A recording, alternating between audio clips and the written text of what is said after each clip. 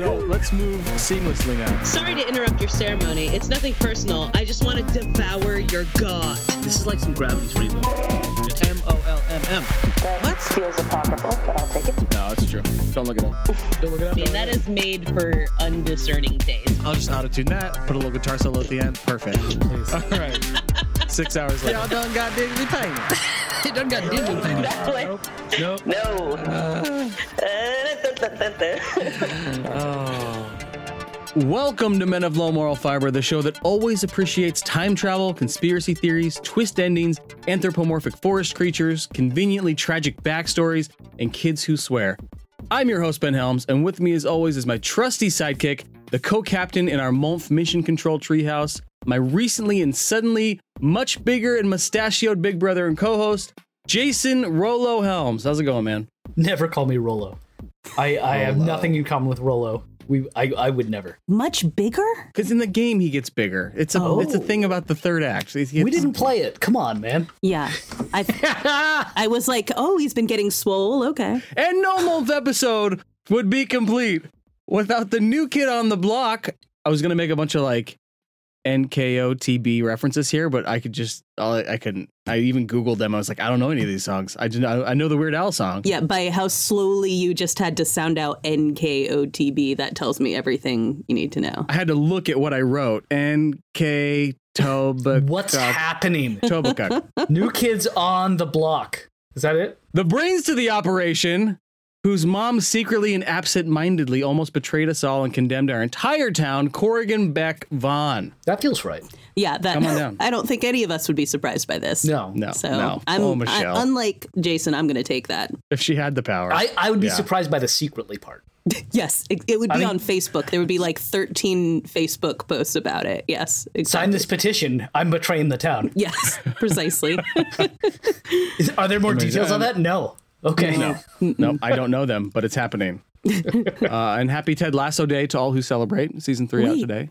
Really? It's happening. It's all happening. Or the first episode, probably. I can't wait to download it illegally. I'm excited. I'm happy to pay $5 for the whole season. Well, I steal Kristen's apple, so. Hey, you pull from my Plex. Don't try to put play the moral high ground there. I'm very excited about your Plex server because I plan to benefit from it. Oh yeah, when it gets up and running. Yeah. Welcome to Men of Low Moral Fiber. Oh wait, we did that. We got here before you, Ben, and Corey said, "Hey, I hear you're going through some rough stuff," and I said, "We'll save it for the pod." It's true. He mines his pain for content. So we're getting ready to not just talk about Jason's like follies and sadness. If we're ready for it. No, you tell me when. I think now's the time. But yeah, we screw the game, right? Let's get into this. So how's it going, man? What's going on? Okay, so Corey, did I tell you about my job interview? Oh, we're really getting into it. I believe the last time we talked, this was a thing that was coming. I think so. Oh, yeah. It was coming. Oh, it was the worst interview of my life. Worst interview of my life. Yeah, no, we did not talk about it. Yeah, I don't think we talk about it. We haven't recorded in It's been a minute. We haven't recorded since December, guys. I gave you my husband last time, so. Yeah. That's right. We haven't recorded since Keo. Okay. Holiday. Yeah. So I went on a job interview, and this is an academic job. And typically, Corey, you know this, they have like the teaching demo, right? And the job talk, the research talk. Yep. So it's a 3-day interview, and it's Wednesday, Thursday, Friday. Wednesday, they have 0 events for me. Oh, cool. I land at 4 p.m. and do nothing. It's so weird. I called to talk about it to be like, hey, is there a dinner or something? Like, oh, just do dinner on your own. Wow. Okay. Cool. You know, as so is customary. What state are you in? Oh, Washington State. Okay. What part of Washington State are you in? The rural part. There's 2 schools there. There's many schools. There's a lot more than 2. There's plenty of schools. No, in Washington. on the eastern part of it, there's 2 schools. There's quite a few. This is the part that doesn't have mountains or trees. The Idaho part. Yeah. So it wasn't Gonzaga. It was the other one. It's the Idaho part. Yeah. We actually had dinner in Idaho. Great. One of the nights. Yeah. Oh, wow. I mean, that's how close it is. Yeah. So I show up the next morning. Oh, by the way, that night, the night before the interview starts, I land. I know the next day is Megan's birthday, my wife, And I have like given her the gift. I've told her, you know, I'm so sorry I'm going to miss it. And I've got this 2-hour chunk in which I can talk to you on your birthday during the interview. Like there's a break time. Here's where it can happen. All that. So she calls me the first day I'm there and says, hey, the ceiling's leaking. Oh, yes. And she describes where it is. And I'm like, hey, that's not under the roof. There's an attic above there. And she goes, yeah, I got worse news. It's not raining. Yeah, when, I'm like, when the roof is leaking on the first floor of your 2-story house, that's never good. That happened to me the other day, too. It's not good. That happened I came in Father and of the it Bride. sounded like it was raining in my kitchen. And I was like, that feels like that's not supposed to happen. But go on. It's not. It's not. It's So- not ideal. I will go Plumber on. comes It's actually Father of the Bride Part 2 it happens in. It's after they do it in the kitchen. And sorry. Okay. I've seen that movie 3 times in the last month. Keep going. What movie? Father of the Bride Part 2. Father of the Bride Part 2. Sorry, it was just a lot of syllables. So plumber comes out and checks it out that night and says, hey, looks like you've got rats. And they chewed through the copper pipes. Oh, fuck. And Megan's like, they can do that? And he was like, I've never seen it before. Rats can do but, anything. You know, I guess Yeah. so. They'll eat people. If you read the story of the Iceman, Richard Kuklinski, That's right. mob hit fella, he gave them a taste for human flesh.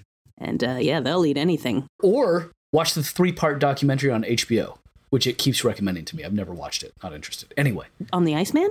Yeah, the Iceman talks. Coming. The Iceman speaks back. The Iceman okay. I tells have you watched all that. about it. Yeah. that Each dude one was has gnarly. a slightly different title. Yes. And none of them are The Iceman Cometh, which would make sense.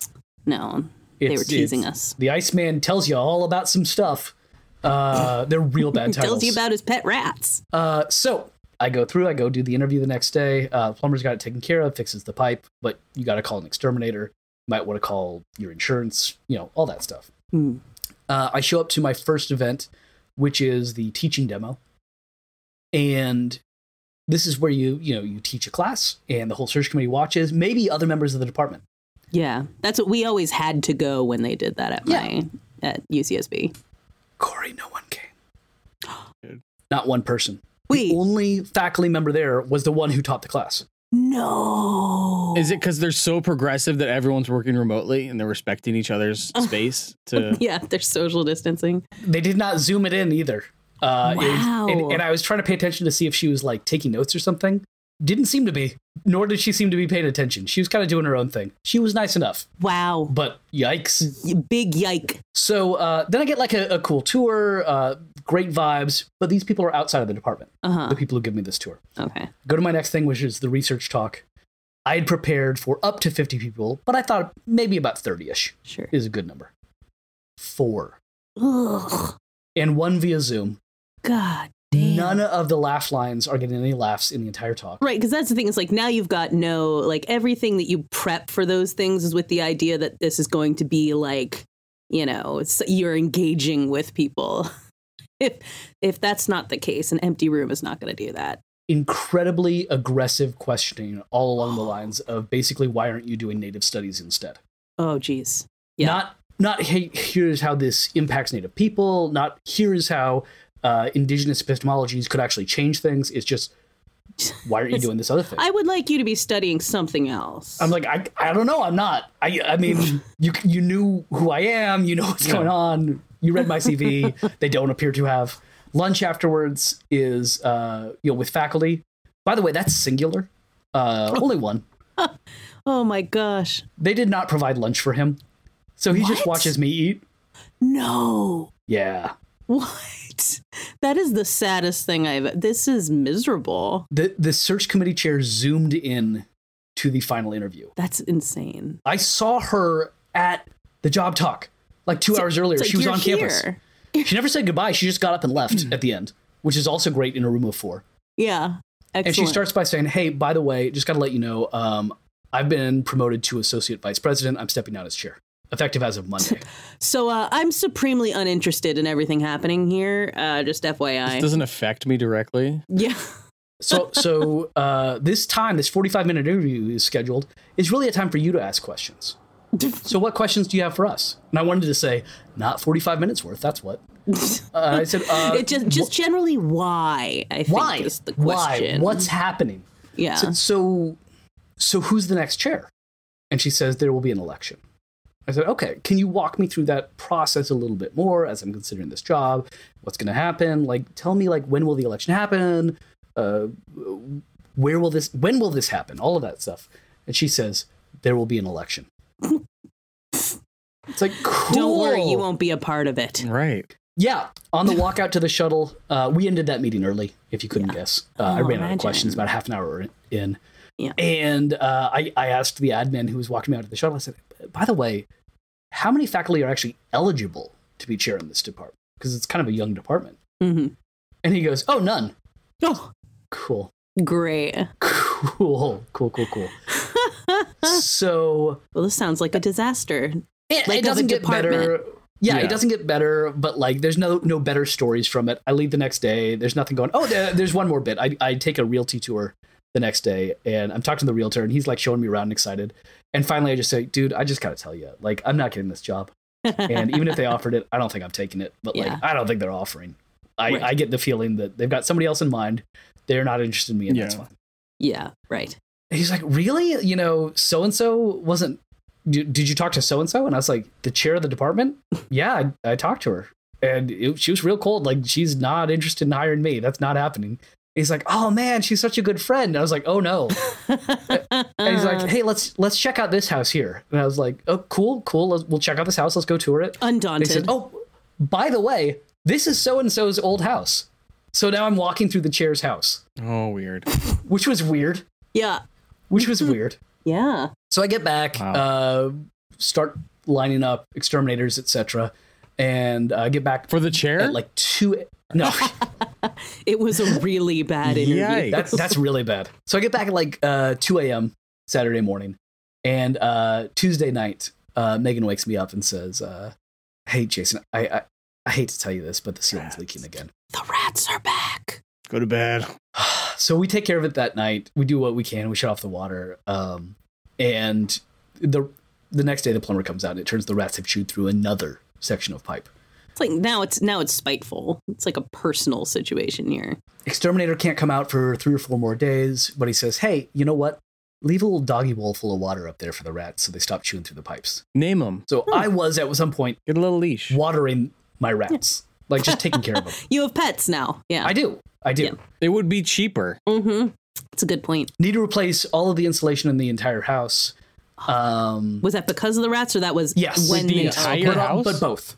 Well, you could replace just that insulation in that room, but they've gone through the entire house. Right.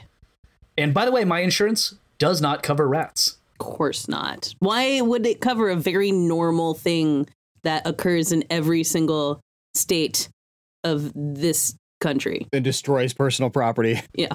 But because the water wrecked the insulation in that room, they will cover the insulation in that room. Nice. But Okay. the rest of the house needs it too. And we knew it needed it, like, at some point. Sure. But okay, we're going to do that.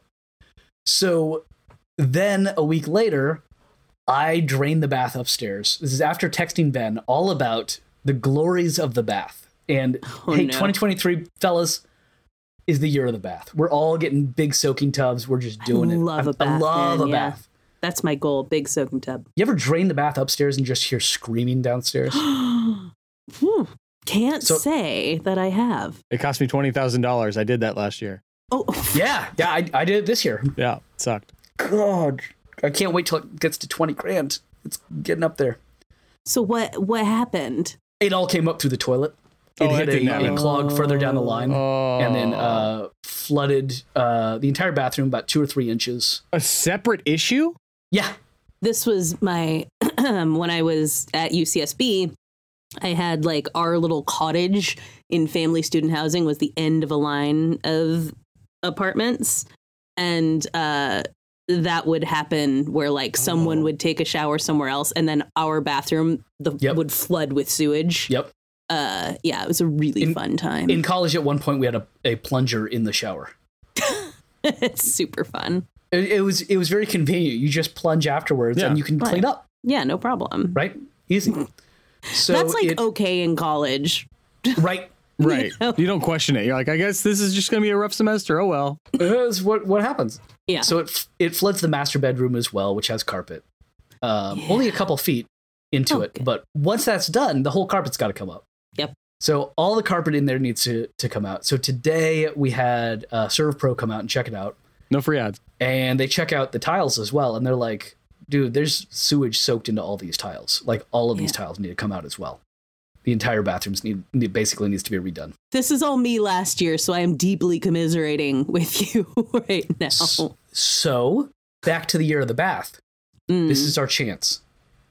We're installing a soaking tub when we get this bathroom redone. Yes, you gotta. We're just gigantic. This will be my oasis. This is going to be everything. So after we throw all of this money at it, we're going to throw a little bit more money at it. You have to. And actually enjoy our lives in our home. Because one thing I learned from my trip is I don't have it too bad here. Well, that's good. Yeah. Right? Perspective. I don't know if that's the takeaway. That's the takeaway I took, because their offices suck. It's not just that the department is like toxic and gross, but like Corey, they didn't reimburse me. No, come on. They told me they would. Of course. And then when I sent them the receipts, they're like, "Oh yeah, we've got a cap on airport." Oh my shows, God. by the way. That's so insane. they reimbursed for the That's entire insane. trip with like 7 meals that I paid for myself. Because remember, there were no meals they were doing with me. Yeah. I ended up, all of the reimbursement did not cover the trip to the airport and back. Are we That sure like is Katura truly isn't awful. like the dean or something? No, Katura never hated me. We're fine. We're fine. Like, is there a chance that someone's out to get you? Sarah Cooper, does she have an association with this college? Yeah, Sarah Cooper did hate me. Yeah. Who did you wrong that set you up on this? Like, seriously, that is, Yeah. Oh my that's God. truly awful. Shout out Scoop. How you doing? It's been a bit. I'm sure you're listening. How's her husband? Probably divorced. Oh my gosh. Probably. Yeah. I haven't checked on Facebook. I don't know. I would give it an 80% chance that they're divorced. Dark. There are evangelicals from Master's College that got married at age 22. It's a very good point. That's true. That stands. Oh my gosh, I hope they reach out. I secretly hope someone connected to that is listening and just reaches out and is like, by the way. Hey, monfpod@gmail.com. There we go. Let us know. Let us know. Hit me up, Scoop. Yeah. All right, so let's talk about the game. I think that's caught you up. Is I think any of we're that all making there. the podcast? Is all of it making the podcast? Every last bit. Don't bleep Every a moment of it. word. Every fucking second. Cool. I didn't mention the chair's name. Bleep that. Perfect. Perfect. And Corey, how are you? I'm tired. Abridged version. Abridged version. Cool. Very tired. Nice. This I was telling you before that, like, so I normally have Welsh class on Tuesday mornings, and it's at 9 a.m., which is a very reasonable time for a class to be.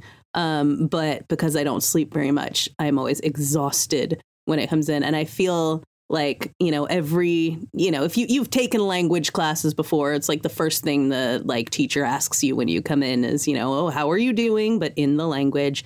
And every week I'm like, I'm tired, just tired. That's all. It's my emotion. And I feel like it's, I'm like, one of these weeks I'd really like to say something different. In 2 weeks, I will be in the UK when I have class, at which point it will be at 2:00 in the afternoon, and I will hopefully have something else to say. But for now, anytime someone asks me how I'm doing, I'm tired. Yeah, I'm jet lagged. By the way, I do have to say that after listening to the last 2.5 years of Jack Off All Grades, that Welsh class sounds like a euphemism. He You're going to Welsh class, if you know what I mean. showed a bit of Welsh class, if you know what I mean. Oh. Alcoholism and breaking a PS5 controller. I don't know. Oh, okay. Really Welshing out over here. We did. What were we watching? Sorry, Mark. I don't mean to slander all Welsh people with you. It's a backhanded apology. We were watching something for our. We watched this like Stephen King anthology for a watch along a week or two ago, and they used the term like to Welsh on a bet or whatever. Oh, right. And of course, there were several Welsh people in the chat like, "Hey, Welsh racism here." I don't know why that is a phrase, but apparently, if you Welsh on a bet, you're going out. You're not fulfilling your end of it. you know where it's from. Like, I don't either, Well, but that's we a all good know point. where Yeah, it's like- from. The English were like, I'm stealing Brits? this because a Welsh guy Yeah. totally promised I could have it. Now he's Welshing out, Yeah. whatever that means. A thing I made up. This is our land, and the Welsh guy wants his land back. Yeah. Right. Exactly. We figured it out. It's just like Indian giving. God, Indian giving is just so disturbing. Indian giving is like, the worst term ever. I can't believe we all just used that as a kid. Like, Yeah. what? Weird. Yeah. Yep. What a phrase. It was the 70s. It was the 70s. It was the 70s. Is that Yes, better exactly. than it was the 90s? It was the 90s. I asked my new neighbor how old she thought I was. Oh, boy. She said 52. Who said that? How old's your neighbor? My new neighbor. Oh, an adult? 30. Oh, What'd you say, Ben? An adult. I was like, oh, maybe a kid said that. An That's adult. cute. Right. No, this is the neighbors who moved into the murder house. Oh, across the Well. street. Nice. Yeah. Wasn't it a murder shed? They'll get Or the hidden theirs. shed? Well, it was the house and then it moved to the shed. Great. Right. Um, That's where you move your murders. But I caught them when they were just checking out the house. Not the murderer. Like, they had not closed on it. The neighbor. Got it. Oh, okay. I was like, the murder? Well, I watched the whole, I didn't Hey, new see the neighbor, murder how itself, old but am anyway, I? I watched all of it unfold. Fun. And so I came up to them and I'm like, hey, How old do I look? you know anything about the history of this house? They're like, yes, but we were only able to find out things from news reports. Can you tell us everything? And I was like, absolutely, sit down. I was very involved. Yeah, right. Oh, boy. Do I? Perfect. Speaking of murder sheds, I'm building my own little murder shed in my backyard. Yes, you are. Which is great. You're gonna murder some tracks. It's gonna be cheaper than the plumbing water damage from last year, which would be great. Hell Hopefully. yeah. At this point, it is. I know. It's like fixing like just random shit costs so much more than any of the like pleasurable things know. that one might do with a home. Exactly. With your second floor flooding your downstairs, I'm hopeful that your murder shed will find a way to flood your second floor. Perfect. My murder shed with no plumbing in it. None. It's somehow. Yeah. We laugh about it now. Give it like 2 weeks. Just water dripping from our second floor bedroom. Oh no, it's the shed. It's Dang the it. shed. It's the GD shed. Ah, The rats have run some plumbing up. come on. From the shed. The rats found out it was related to Jason Helms. Sometimes they bite through pipes. Sometimes they run pipe. Oh my god. You never know. Oh my god. But never where you want it. Should we talk about this game? We should. We're 3 hours into this. Let's see if I can edit it down. Speaking of woodland creatures, I don't know. Yeah, Why? there you go. There you go. Nice. Corrigan, you did hours and hours of research on this, and you interviewed the creator, I believe. You Obviously. did a cover of the theme song. Tell us about Beacon Pines. I did none of those things, but I did look up a few things about Beacon Pines, including the fact that Beacon Pines is a game from a little company, an indie developer called Hiding Spot Games. And it has kind of an interesting story behind it. Like many games, it was kickstarted. Oh, nice. So yeah, it was fully funded by Kickstarter. Took about 4 years to be finished altogether.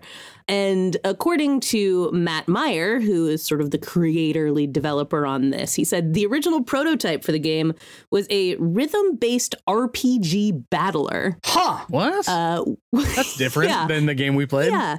It's kind of a long way from Yeah. the game that it became. I would have liked that game. I know, exactly. Okay, settle down. No. This is not going to be all slander. The good thing about having a 3 hour long intro is that we're not starting the game off with slander. Right? Well, that's a good point. Yeah. Listen, and I'm not going to slander the game. All The issue is You that it didn't is. play enough to slander it. Wow. The issue is that it's not for me. That's all. Those Welsh people, they're fine. They're just not for me. They're just not That's for right. me. That's all. They really Welshed on this game. I don't know what that means in context. None of this No. is making the podcast. Okay, Welcome to Men of well. Low Moral Fiber. All right. Sorry. So he said, we actually had a working prototype of it. It was pretty cool. It looked cool. And it had all of Ilsa's amazing art. And Ilsa is the amazing woman behind all of the artwork for this. The art Ilsa is Harton. dope. Yeah. Yes. The art is really good. Yes, it's incredible art. I mean, I think that's what drew us all to this game in the first Yeah. place, was really just looking at it and being Totally. like, that is an absolutely gorgeous game. So that was Ilsa Harton, who is Hartin. who was the person behind the art on this. But he said, like, as they were making it, it was like, okay, there's like cool characters we've made here. And like when you say to people like, ooh, it's a rhythm-based RPG battler game, like that sounds really cool, but it just wasn't clicking with them. And so they kind of took the characters from it, particularly Luca, the lead character. They were really sort of attached to from the start. They liked the name, they liked, his design, all of this kind of stuff, and sort of changed what was happening with this game into something that was a little more storybook narrative fantasy looking, so his outfits went from sort of being in this rhythm battle game thing to being this kind of whimsical fantasy kind of look. And that is kind of what the game took shape into. It was initially called Welcome to Beacon Pines, but a game came out called Welcome to Elk. And they're like, it's maybe a little too similar. Yeah. So they dropped it and they just called it Beacon Pines. And yeah, it came out to, people absolutely love it. Like I said, Kickstarted. So it gave them like a good window to be able to create this game and make it into the thing that they wanted to be, this sort of choice tree, decision tree kind of game. That really, once they came to that conclusion that like that was what they wanted to do with it, they were like, this is the game. And it was kind of inspired by Matt Meyer's own life in that he had kind of been living, working, doing things. I can't remember where he was from originally. I think I have it in Beacon Pines. He's from Beacon Pines, obviously. He was actually from Elk. He was from Chicago. He said, I worked a corporate job for 5 years or so in Chicago and just sort of snapped one day. It wasn't really the job's fault. It was the traffic. I was in my car an hour and a half every day. I hate traffic. So I snapped. I was like, I'm moving. And I moved to Austin and I didn't really have a plan. To get away from the traffic. To get away from the traffic, he went to Austin. Oh, cool. It was maybe misguided, but he went there and he was hoping to actually write music for video games. That was what his initial plan was. And then he was like, wait, I could make a game and then put my music in that. And so that was when he teamed up with Ilsa, the artist, and Brent Calhoun, and that was where they developed this game, and it just went through, many iterations before it became the game that we, to varying degrees, played this month. I appreciate the honesty there. Awesome. Oh yeah, I didn't realize that the director and CEO or whatever of the company and the writer was also the composer, Matt Meyer. I didn't realize that. I love the music. Which is, I'm a big fan of these very, like, obviously, my attachment to Death's Door and things like that. I love a small team where like people are just like multi-talented, do very cool things like that. So yeah, super small, taking on multiple roles. Good stuff. Nice. Did you get any insight into, and maybe we'll kind of set up the game a little bit too, but I think the coolest mechanic of this game is the charms. And like the idea that there's like a tree that you go along and there's storylines branch. It's kind of like a multiverse type aspect to it. Or like you can go to, and Jason. Right. Well, can I just give a quick pitch for it, which is that it's a choose your own adventure. Right. Where you keep your thumb in the previous choice. Yeah. See, and you're like, also you add new choices through interaction with things. Exactly. So as you're interacting, you'll pick up something called a charm, which might be like stink. That was literally one of them. I think shit. Right. Shit. Yeah. No, that was it. You're right. It's shit. Yeah, it was shit. Which it can't be bleeped because it's a part of the game. Yeah. And so you get to use that later. And the option is you found out that sometimes you've got to be a little. And the first time you got, the only option is sneaky. Right. And the second time you get the option because you run across some shit of saying shit. Yeah. Sometimes you got to be a little shit. And sometimes you see someone's keys that you have to take and it's like you take a shit. No, that didn't happen. No. I was waiting for them to use that in a different way, but no, it's just the one time. Yeah, you wanted insight on that. And by the way, we'll talk about this when we get into the gameplay of it. The choose your own adventure with your thumb in it is exactly why this game is not for me. Yeah. I always found those extremely stressful as a kid. But Matt Meyer referred to this as a narrative Metroidvania. Yeah. That makes sense. Which, yeah, he said, because you're exploring all the branches of the story, and by exploring the different branches of the story, you unlock previously locked off branches in the story by finding new parts. The charms you carry with you, despite going to a different branch where you maybe didn't find that charm the first time. And it's similar to Metroidvania because in Metroidvania, you're unlocking powers that let you get to new areas that you couldn't go to before. 2 quick caveats on that. Yeah. One, the narrative part, he's right. It's Metroidvania without the combat. Right. And 2, I think Metroidvanias traditionally actually allow for a little bit more non-linearity than I was able to find in this game. And in fact, he kind of addressed that, basically saying, like, you know, they're such a small team that they were like, we don't really have the option to make this as wide and have as many narrative choices and turning points as, you know, they would have liked to have had, you know? Sure. They did this smart thing, which is I think they could have spent the same amount of time and added a lot more choices, but the whole game would not have been as polished. Yeah. Right. Yeah. It was very polished. And the story, the music, the art, right, it would have lost something there. Yeah, totally. And I think they focused on making a really polished product, which it is. Yeah. But then they didn't go quite as deep in some of those choices. Right. Yeah. That's a trade-off you got to do with a small team. Yeah. Yeah, exactly. You got to have your priorities. Yeah, and we've seen so many games that are like, and Kickstarters are like, we're going to make this, and if what do they call stretch goals, and the stretch goals keep widening the scope to the point where it's just like a broken game, or it takes 5 years to come out, and yeah, exactly. So it's nice that they were able to get that done. If I ever do stretch goals, I'm going to be like a 9th color.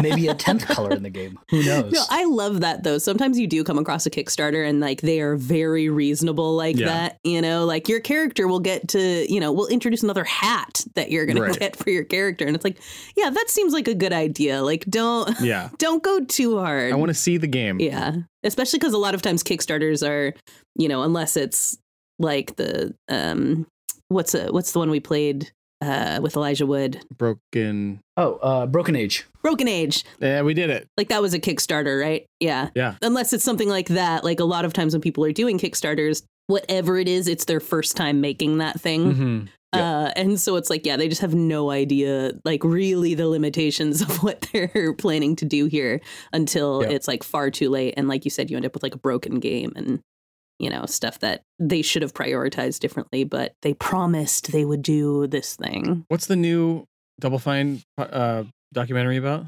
It's about Psychonauts 2. Yeah, Psychonauts, yeah. Psychonauts 2, okay. That's another bonus we need to do. Side quest about that? I think it's like 20 hours or something. I know, but we're all going to love it. I know, we've done it before. Yeah, that's a good point, right? Maybe we don't call it a side quest, but like we need to watch that. Right. It's going to be fun. We should start watching it. That's although I think the last one was like during lockdown that we watched it, so that made it a little easier. But I think we can manage. I've watched so many hours of Columbo in the past, you know, several weeks. I feel like I could make it work. Total ripoff of Poker Face, obviously. By the way. Totally. It's like a pro cop Poker Face. Was spurred on from Poker Face, or was that just a random? It was in reverse the way that I did it. Actually, you wrote Poker Face after watching it. I wrote Poker Face after watching it. Yeah, I don't know what reverse means. I thought you asked me, did I watch it because of Poker Face? Is that what you asked me? Yes. Yeah. So you watched Columbo and then watch Poker Face? And then watch Poker Face. Yeah, because I'd never seen an episode of Columbo in my life. And then, like, I found out, like, 2 years ago, like, early in JOAG, that British people are obsessed with Columbo, and I thought that was wild. Like, it still airs every week. Like, on Sundays, you're going to find Columbo on TV, like, huge. And British people reference it constantly. And so I've been kind of curious about it, because when I was a kid, I was like, oh, it seems like a boring grown-up show, so I never watched it. And then when Poker Face came out, people kept on being like referencing Columbo more because obviously that show leads you to. And so I was like, you know what? I am going to start watching Columbo from the beginning. And so I'm like 3.5 seasons. I've got 2 more episodes of season 3 left in it. To be fair, they're short-ish seasons, but the episodes are like movie length. So oh my God. Yeah. So basically every night before bed, like an hour and a half before bed, I start an episode of Columbo and it's watch enjoyable. Yeah, it's really good. I mean, if you like Poker Face, you're gonna like Columbo. It's a little less silly, but it's funny.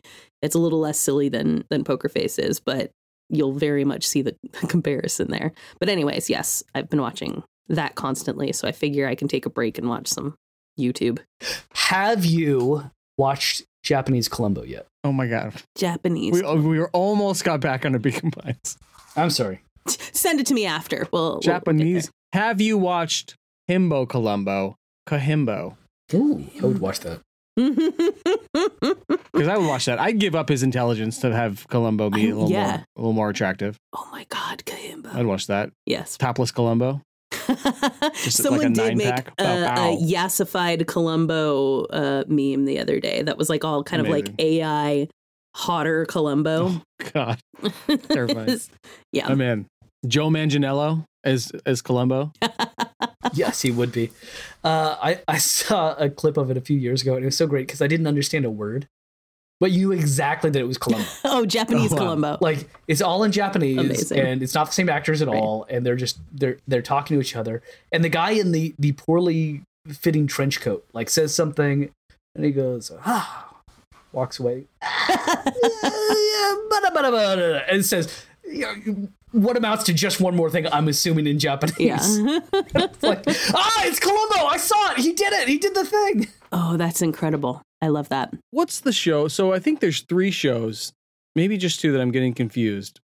There's one, Perry Mason's a lawyer? Perry Mason. Yeah. And Columbo's Yes. a cop? Yeah, he's a detective. Yes. There's like a trio of shows that are in old folks' homes that are always like the Is Simpson the other joke one or whatever. Matlock? Yes! Thank you. I was searching for it. Who's Yes. Matlock? What is his occupation? I Lawyer? think he's a Lawyer. Is he a lawyer? Yeah, he's a lawyer. When I was in college, you know. Yeah, he's the guy I was thinking of. The white jacket, white hair. Yeah. Yeah, when I was in college, my roommates, because, you know, there was no streaming or anything at that time back in the olden days, we had like bunny ears on our TV, and we got like 3 channels roughly. And one of them was probably like Ion or something like that, you know, that just plays old shit like that. Yeah. And they played Matlock, and it was like every day my roommates, the twins, they would take a nap, and then they would wake up and they would eat lunch and they would watch Matlock. Amazing. Like, come back from class, and every day they were just sitting there with their food watching Matlock. Amazing. I love those random routines that you find someone that you like had similar schedules with in your dorm. Right. And you'd be like, oh, let's watch. We watched Judge Judy together on Tuesdays and Thursdays or whatever. Yeah, exactly. Yeah. I watched someone play through all of Final Fantasy VIII that way. Amazing. awesome. We were just on the same time. We just happened to be doing nothing for 90 minutes Right, 'cause every it was like 2 days a week. Right? It was like there was just simply nothing to do. It's like, okay, Yeah. I guess we'll do that then. So his sword is also a gun? Yeah, it is. All right, cool. Beacon Pines. I will say that, did you get to the point where you can go fishing with your pops? Yes. Yes! I really Absolutely. enjoyed that. I was looking forward to more minigame type things like that. Yes. And I think that was the only one in the entire game. Which again, it's hard to praise them for lessening the scope, but still complain about things where you're like, I wish there was more of that. Right. Yeah. I wish there's more of this. So give and take, right? But it is a true RPG. I mean, that's what he set out to make. It is a true RPG because it has a fishing minigame. That's the requirement. Yeah. Does one of you want to explain what the game is that it became? So Beacon Pines is set in kind of a frame narrative of a children's storybook. And there's a narrator telling you the story, but you get to tell the story along with them by making choices and doing things along the way. Yeah, it's a very ASMR voice. Yeah, same. Yeah, I like the writing style. And, you know, every time something momentous happens, kind of instead of a cutscene, she'll walk you through what happens based on that. If you die, and she'll be like, it's- oh no, it can't end that way. That type of, yeah. It's Yes. just- yeah. Yeah. Surely this isn't the end. There Right. must be another choice you could have Totally. made. The end. No, that can't be the ending. It simply can't. I won't accept it, and I hope you won't either. There are more endings, more possibilities. I can feel it. We are just going to have to sort through them all until we find the one that fits. And then you start out as a character named Luco, everybody is Luca, sorry. Everyone is an anthropomorphic creature. Mm-hmm. They're all different kinds of animals. Luca is a fox? I think a fox. He has horns. Oh, he does have horns, doesn't he? Well, that'll happen sometimes. He's a deer or like a fawn or something. Oh, that would make sense. Yeah, that could be it. I guess it doesn't have to be a real animal then. You're right. Yeah, right. It's a fairy tale, but like mildly fucked up. Yeah. Right? Yeah. And like it gives you that feeling first, like, hey, we might swear sometimes. Ooh. Yeah. Story time. I want you to continue, but this is the point where the story takes place, which is I was like, oh, Beacon Pines, this is a cool game. Cartoons, cartoon animals. Let's get into it. I'll play with Olivia, my 9-year-old. Let's jump in. Oh, no. We get in, Yeah. and it's like, it starts with you're at your father's grave. I'm like, well, Yep. I mean, that's Yeah, every Disney sure. movie, so that's not that bad. So we'll keep, Sure. I'm like, that sucks, but like, let's keep going. Within the first 30 seconds, you also find out that your mom disappeared 2 months ago. I'm like, oh, Yep. that's Cool. again, not unlike most Disney movies. We'll keep it going. And then within the first hour, I'm just I start making dinner and I'm like over my shoulder, like, or over her shoulder, watching her play for a little bit. And she gets the shit ability. Yeah. And she dies by someone Yeah. in a mask, like pulling her into like a scary building, and the game ends. Yeah. I was like immediately like, okay, what's going on? Like this game, Yep. not rated for E for everyone. My bad. No, yeah, and it was great too because you immediately like hit the Slack like, so not kid friendly, maybe? Not kidding. It looks like it though. It tricked me. Yeah, it really does. So it's a little bit Fractured Fairy Tales, Yeah. a little bit Twin Peaks, Yeah. and a little bit Choose Your Own Adventure. And I think if you just told me that part, I think I would have been like, Right. sign me up. Totally. So Ben, this game connected for you really well. Yeah. You liked this game. And it took a little bit though. Like when you started, you were a little like, yeah. Probably because of that experience with my kid where I was like, okay, Sure. Yeah. Well, it's a kid's game, but she can't play it. Who's going to play this? Yeah. I spent about 2, maybe even 3 hours with it, and it never quite got over that hump for me. It never connected. And I've been spending a lot of time trying to think about why. Like, why didn't those strings connect? Because I kind of like each individual element, but it's like the chocolate and the peanut butter didn't quite work together for some reason. And I'm still not sure I've got a great answer. Down to, I think if there's one fix I could have given it, it would either be a run button or random combat while you're walking around. yes. Because I just found myself being very much like, I'm not doing anything. I spend so much of this game running from one side of the map to the other. Totally. And it's not that big of a map, No, but it's enough. But it happened enough that I was like, oh, I just don't want to do this again. Yeah. And it's also a mood thing, right? I think that if I'd tried the game a different month of my life, Sure. it would have like connected and been one of my favorite games. But Well, maybe not. I was dealing with rats. Yeah. Not an easy Yeah. game to just like pick up and play for 10 minutes or whatever. I had pretty much the same kind of thing where it was like I just felt like I wasn't doing anything. Like the story wasn't progressing. No, like as in like I feel like I'm like I know I'm making choices or whatever, but that isn't enough yeah. for me to like Right. feel like I'm playing a game. And so it's like I'm just kind of walking around. I'm hitting one button to get people to talk to me, and then walking and you do move very slowly. And I was kind of like just sort of like I just don't feel like I'm playing anything right now. I'm just reading, and it happens to let me choose stuff from time to time. So Yeah. that was difficult for me. As I was saying, I've never been into like choose your own adventure. I always did hold my thumb in the page because dying stressed me out and stuff like that. So like choose your own adventures are like not my favorite anyway. So that kind of being the conceit of it didn't super work for me either. Sure. And I've said before, kind of like the way my ADHD is set up, I tend to look at like the written parts in a game as the thing I skip past. So this was one of the issues that like happened with Disco Elysium, that I was like, it's the whole game is the part I skip in a game. I don't process writing on a screen very well. And I certainly can't sit still long enough to listen to someone narrate it for me. And so it was kind of like just going from place to place and reading stuff. I just found that I would go and do something, and then I would walk somewhere else and go and do something, and then be like, I don't remember why I came over here. It's like when you go to put toilet paper in the bathroom and then you end up like going to bed with it, you're like, where was I going? Yeah. I just kept on like constantly finding That's that. I was fair. like, I read it, but I didn't really read it. And that's probably where I bumped against this the most is when it's like, you got to go to the store, the library, and the tree fort to find these things. And I'm like, cool. And I go 2 screens and I'd be like, the library was one of them. Right. And I'd end up just having to go literally like door to door to all the places to be like, what did he say? Because there's no like puzzle or not like there's no like thing in my options menu that's like, here's the things you have to do. Like, you haven't done here's this the quest you're on. Yeah. And so that was definitely an issue. So if you weren't reading carefully, sometimes it'd be like, and that's the end, and there's no going back to see what they said. You just have to like do the thing that they said 30 seconds ago. In the like 2 hours or so I played of it, that kept happening where it was like simply I would have a conversation or something like that, and then I would be like, what was I supposed to do?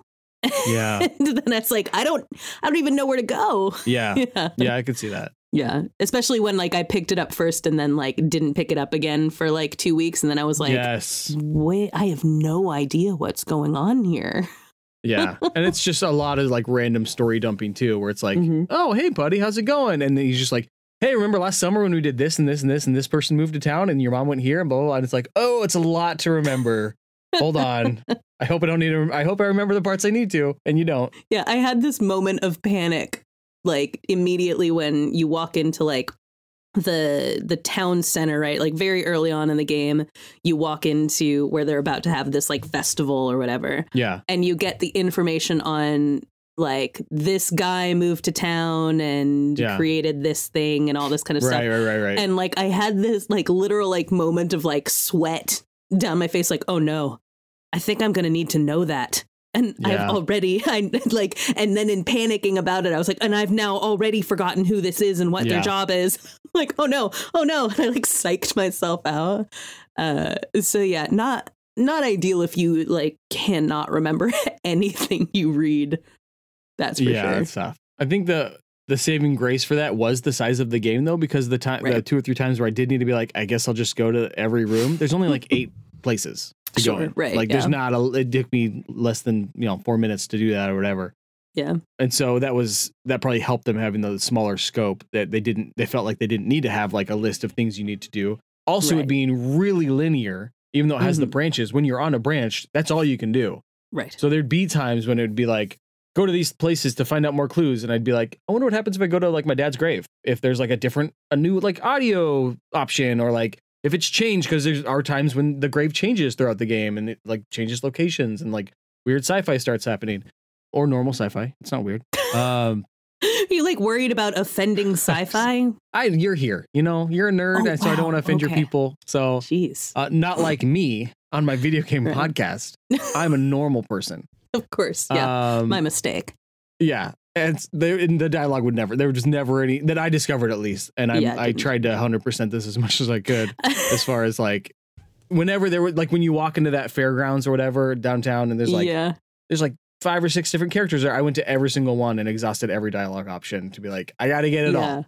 And you like the fishing place. At the end of this, I asked you like how many hours did it take you or whatever, and I think you said like 16, right? Yeah. And then you looked up how long it's supposed to take you. Yeah. And it was like 6. And then I thought about it later on, because I was like, oh, you had a Corey moment like where it was like, oh, that was way longer than it was supposed to. But then you're like, yeah, I hit this watermelon 1,000 times or whatever. Like, maybe that's why. You get an achievement for hitting the watermelon 20 times. That might slow you down. You also get an achievement for kicking the watermelon, which is not an ability you have when you first meet the watermelon. So you have to go get that, then go back to the watermelon. Then I wanted to make sure if you hit it 100 times, there's no achievement for. I Googled the 1,000. Once I got to like 300 hits, I was like, this is boring my 5-year-old who's watching me. Who I let her watch because all she hears is me, me, me, me, me, me, me, me, me, me, me, me, me, because that's the dialogue. There's no voice acting other than the narrator. Yeah. And she can only read a couple words, so it was great playing with her. She was just like, I like the cute animals.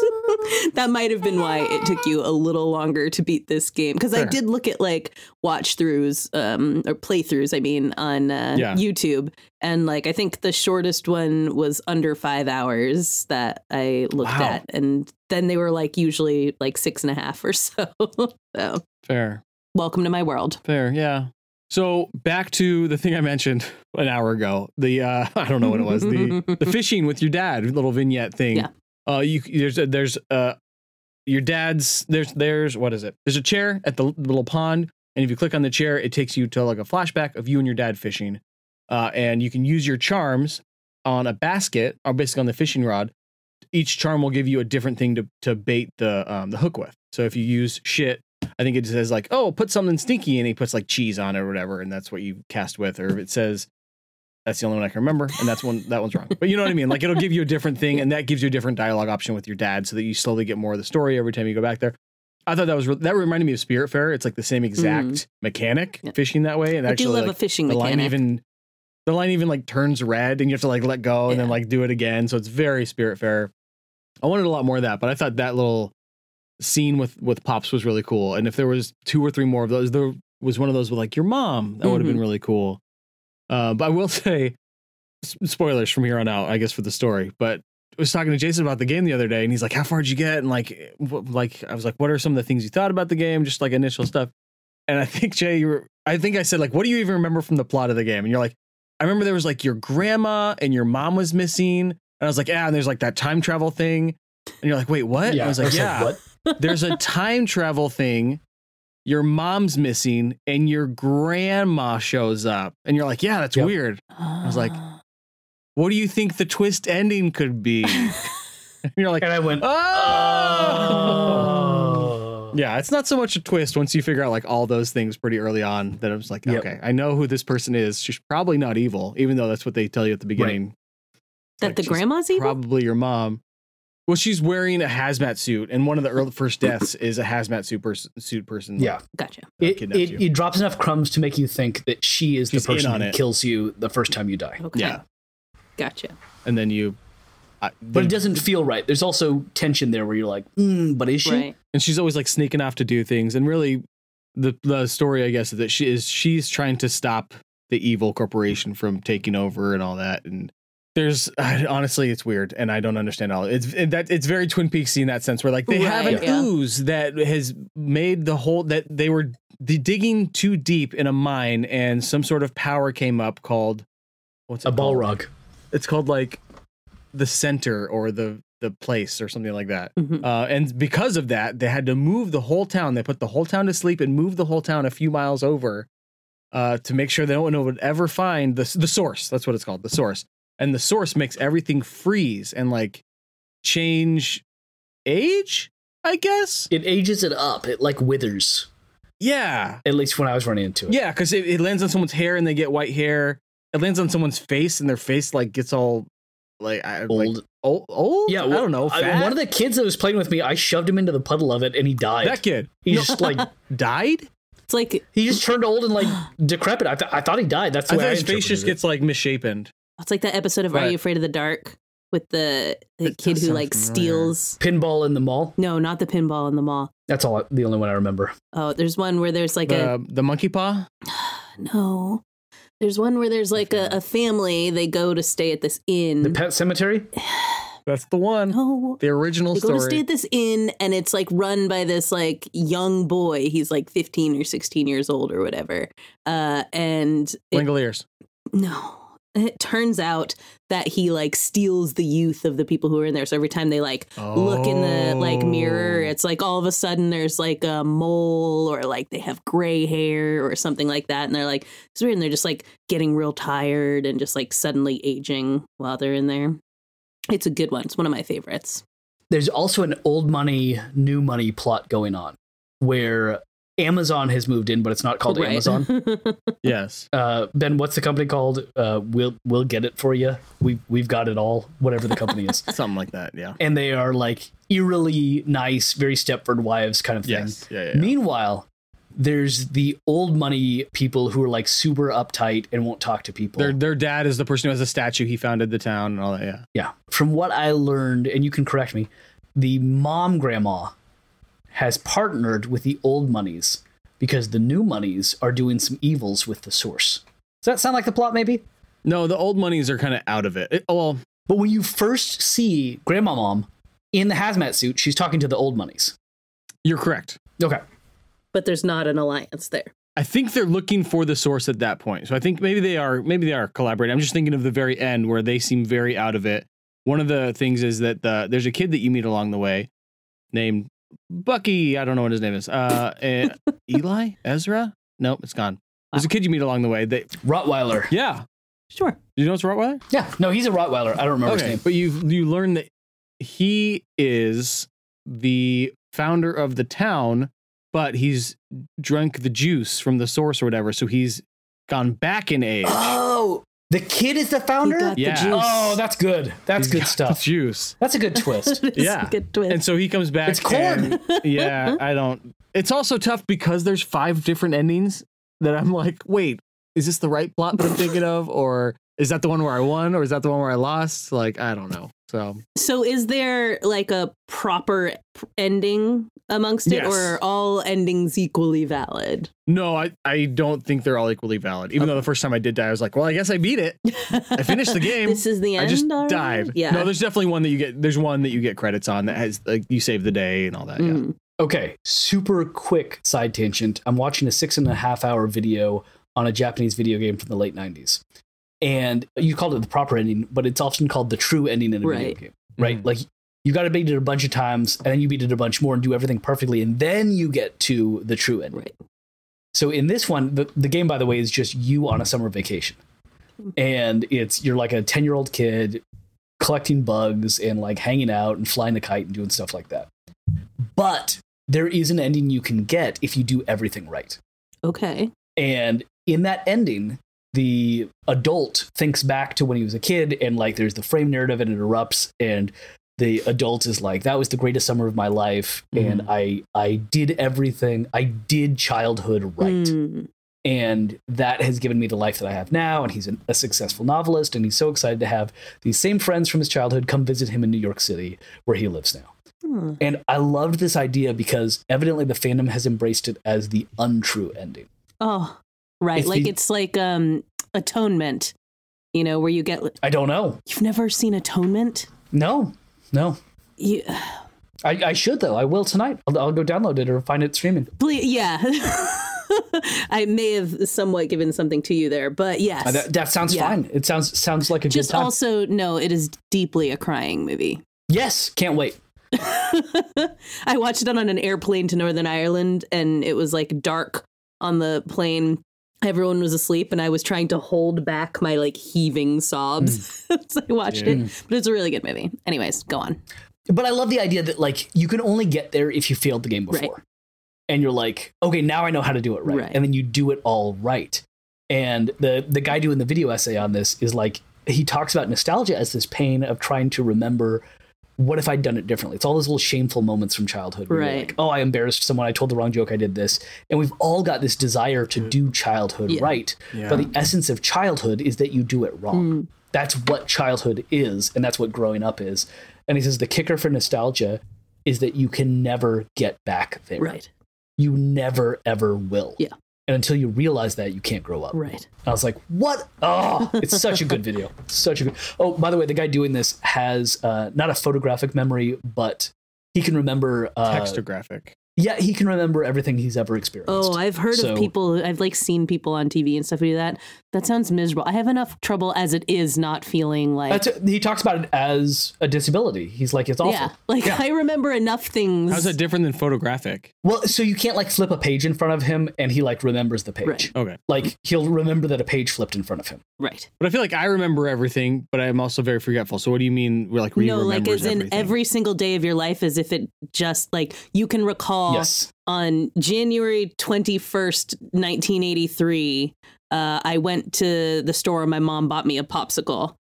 Like everything you remember. That's not convenient. Imagine, okay, do you ever have that feel? Yeah, you ever have that thing? I do this all the time, but also I have anxiety. Like where you think of like some like dumb shit you said 20 years ago. And oh yeah, and like yeah, your entire body viscerally reacts. Usually it's stuff I said to Corey 20 years ago. Right. Yeah. Now, Ben, imagine if you did that 20 times a minute. Right. Like, Oh, but he's not like always remembering it all the time. You can think about other stuff. Oh, so he can't think about other stuff. Right. He can't. Oh, okay. Right. He can do He's his best. omnisciently remembering Right. all the things everywhere all the time. Yes. What he says is, imagine that he says the other really debilitating part about it is that every memory is the same size. So Well, that's tough. when he wavered between getting pepperoni and sausage when he was 8 years old on a pizza, Right. and the first time he kissed a girl, Yeah. those two memories are the same size. And he says, and imagine that every memory is about the size of your fist. I just chomp through a KFC Big Bucket every second of memories. Like they're just constantly going through me. Yeah, I deeply don't want And- that. Yeah. It's kind of the same as having no memory in that sense. Yeah. Where it's like it's all the same. Everything's Right. happened. It's just all behind me. It's in the past. Yeah. I can't really pick and choose. It's really good, and it adds all of these layers because he had mentioned it before in videos and in his writing, and it always gives this sense that like he's pretending that his memory's not that good, or he's like playing it out. He's like, Sure. So I've got this really good memory. Anyway, and he talks about other stuff, and he finally like addresses it. And you realize why he's so ambivalent about it. Like it's incredibly painful and difficult, and he wouldn't wish it on anyone. Right. Yeah, it's really, really good. And then as he's then telling the story after it, so he goes back to the school that he grew up in, and he gets escorted around by the now principal, and he tries to make like a fun joke with her or something. He goes, yeah, the auditorium, I remember that the ceiling was what, like 80 feet tall? She's like, no, it's like 20 feet tall, like a normal building. He goes, yeah, no, I was saying because I was a kid, because I was really small. And then he just pauses and he looks at the camera and goes, she didn't laugh. To be fair, I wouldn't have either. And it's like, yeah, he's like, that's a good dry comedy moment, but also like he's experiencing that again. Yeah. And he's done that a couple dozen times since then. Like, oh, that sucks. Yeah. What would you say? What's your favorite thing about this game, Ben? Good question. I think I like the idea that it is a linear game. We say this a lot with things like Red Dead Redemption, right? Where it's open world, but there's really like a linear story you have to do, or like Assassin's Creed, or what's the big one with the lady with Ashley Birch plays it, Horizon Forbidden West and Zero Dawn, where it's like it's pretty linear, even though you can kind of go do whatever you want at any time. But if you want to like keep doing the story, this is obviously much less open world than that. But I liked the balance of, and maybe Jason's right or has a point in the sense that it was just like my mindset of the time was like, I just kind of want a linear story, just like a video game. What do they call it? Narrative, not a narrative book, a playable novel, whatever they call that. Yeah, sure. That type of game. We're just kind of playing through the story that they have set before you. But you're right. It is like the choose your own adventure in the sense that like there's little branches here and there, but even within those branches, you're not like, there's only one thing to do on the branch. And so I did appreciate the lack of having to like, the lack of brain power in that. To be like, all right, I'll just plug in a different charm or adjective or whatever here and do that branch for a while and kind of read the dialogue and like, got the dead end there. I'll plug in and do the other one. Like, it's the opposite of Hades in that way, where it's like Hades is like all strategy. I gotta like do the most efficient thing possible. Like, oh, I made a mistake. I gotta go back, or I lost this round, or whatever. This is like you cannot make mistakes in this game, right? There's no like there's like 12 paths you can take along this way that are really only along 3 branches, and you just kind of take them until they dead end or you win. And I enjoyed the ease of that and like the aesthetics of that concept and the visuals. And the characters are really fun too. Like the dialogue, I really enjoyed along the way. But yeah, I think that was just the ease and comfort within all of those ideas together is what I like. Visual novel. I love that. Thank you. That's exactly. You said picture novel or something like that. That just connected some things for me. You know, one of those novels you read. I think if I had approached this as a visual novel instead of a game, I think it might have changed my approach. I'm thinking of what was the one we played, Ben? The Magical Girls Reading Club. Doki Doki? Yes, Doki Doki Literature Club. Literature Club, yeah. Yeah, that's a visual novel that surprises you by having some more game-like elements. But even that, you get to choose things along the way, and they might not totally impact the overall story, but they directly impact dialogue options, and this doesn't even have that. Mm-hmm. So if this had that, it would be a little more engaging. Mm-hmm. Someday I want you all to play 13 Sentinels. I think it connects really well to some of the monthly stuff and very visual novel. But it's Japanese, so you guys won't play it. Is that like Welsh? It makes it sound like we're like anti-Japanese or something like that. I didn't make it sound like that. He just said facts. You don't like to play Japanese games made by Japanese people. Let me list all of the cultures whose media you won't engage in. I'm not saying you are not against those cultures. That's a choice for the listener to make. What's the drink? What's the song? This game's pretty fun. With frustration, when I was all done, I just had to question what's the beer, what's the song. I can't always tell. I just wanna know what game is Westy 12. I will go first. I went with the dip. Technically not a drink, but a liquid. You should not drink it.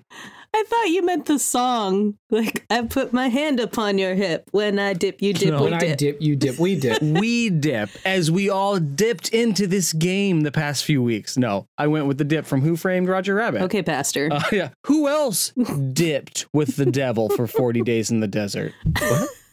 Is that what they did?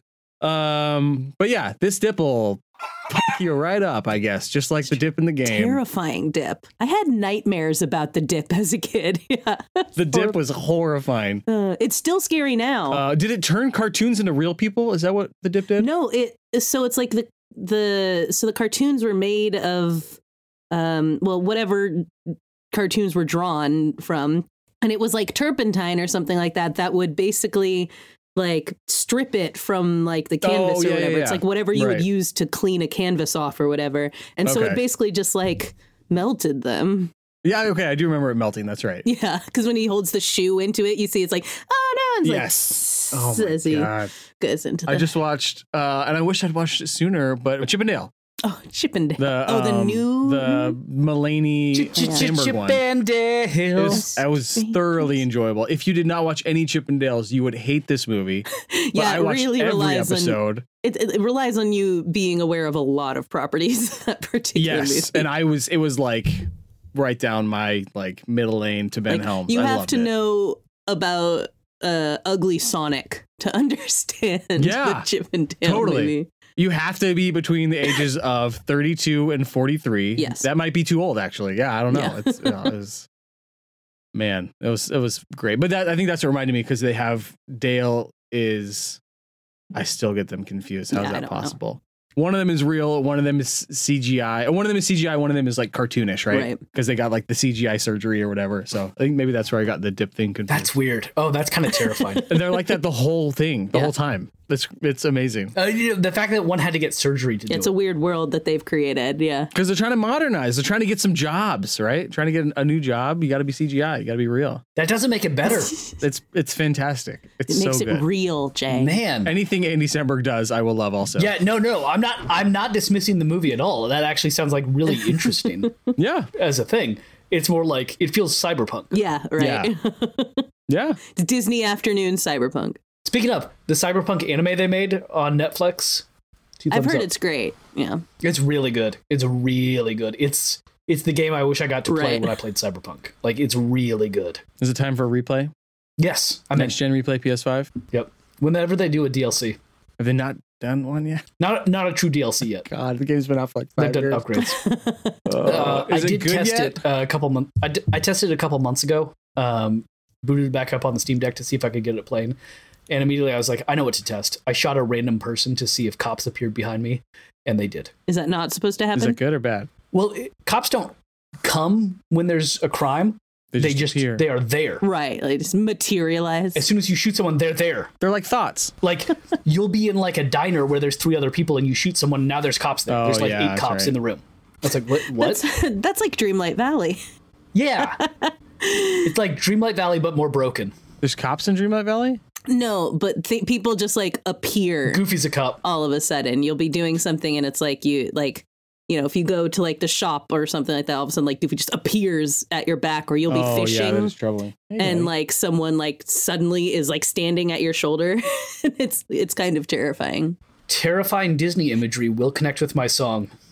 Disney Dreamlight Valley is like unintentionally very creepy. Yes. We assume unintentional. Well, that's I will say the meal making thing is driving me insane. The girls have been trying to make a 3-star thing for Maui for 2 months now, and I've Googled it and I don't know where to find the ingredients to make a fucking 3-star meal. It might be broken. That's the great thing about Dreamlight Valley. Well, yeah, a lot of it is broken. But it's the only way to get past it. Yeah. Is it a specific meal or any 3-star meal? Any 3-star meal. And I've Googled, like, what's the easiest 3-star meal? And it's like, you just need marshmallows and halibut and eggshells. To make a 3-star meal, you just need anything that's 3 ingredients. No. It is. Yeah, it's just 3 ingredients. It doesn't have to be a specific I've done thing. so many. I mean, I've obviously done it sticks depends, and candy. but you can make stuff that's like very easily found. I'll find one for you. That'd be great. Yeah. But you have to find it out of something in my inventory, which is only like 20 things because you need to spend money to get more things in your inventory. I'm a big like buy and seller. Buy canola seeds and plant those. You get a really good return on your investment on those. I just imagine Corey as a really stupid CEO.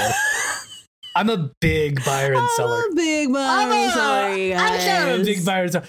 You know, Everybody shut up. Don't critique her. I don't know why, but every decision she makes turns to gold. I'm kind of a big buyer and seller. basically the Madison of CEOs. They'll ask me something, and I either say buy, or I say sell, or I glare at them. The most fun one is to glare at them, but you can't use it all the time, or it doesn't matter as much. Oh my God. All right. Who else has a drink? I got a drink. Jason. I selected grappa. Ooh. And we could get more specific into like a Di Brunello, something like that. Grappa is like brandy dialed up to 100. It's a wine-based liquor that's like 80 proof typically. Yellow. Somewhere between like a wine and a whiskey. And I just introduced some friends to it last night for the first time, so it's on my mind. But it's something mild, like a children's book. That's gotten overcharged, right? The kids say shit now, and it's pretty cool. It's that blend of like the different parts, the sweet and the sour, the childish and the mature that like shouldn't quite work, but then it really works well together. Mm-hmm. And that was something I thought this game did really well, and that was something I kind of wanted to shout out. That like I do love a thing where kids swear or just talk about stuff that like kids actually do. Yes. They feel like realistic kids. And so, yeah, that was my connection to grappa. I will say the other day, Olivia was playing, what was it? I think it was Piku Niku. And she just got under her breath, and we're both sitting on the couch, but like 5 feet away. And she just goes, "What the hell are you doing?"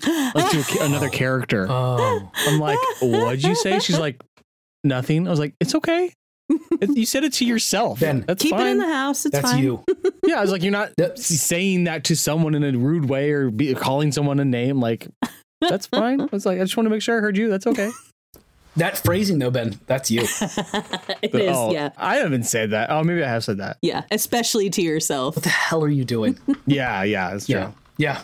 It's when the computer's not working. What the hell is wrong with you? Oh, that's for sure a thing. Yeah, that's true. Yep. That's for sure. Yep. Fair. Yeah.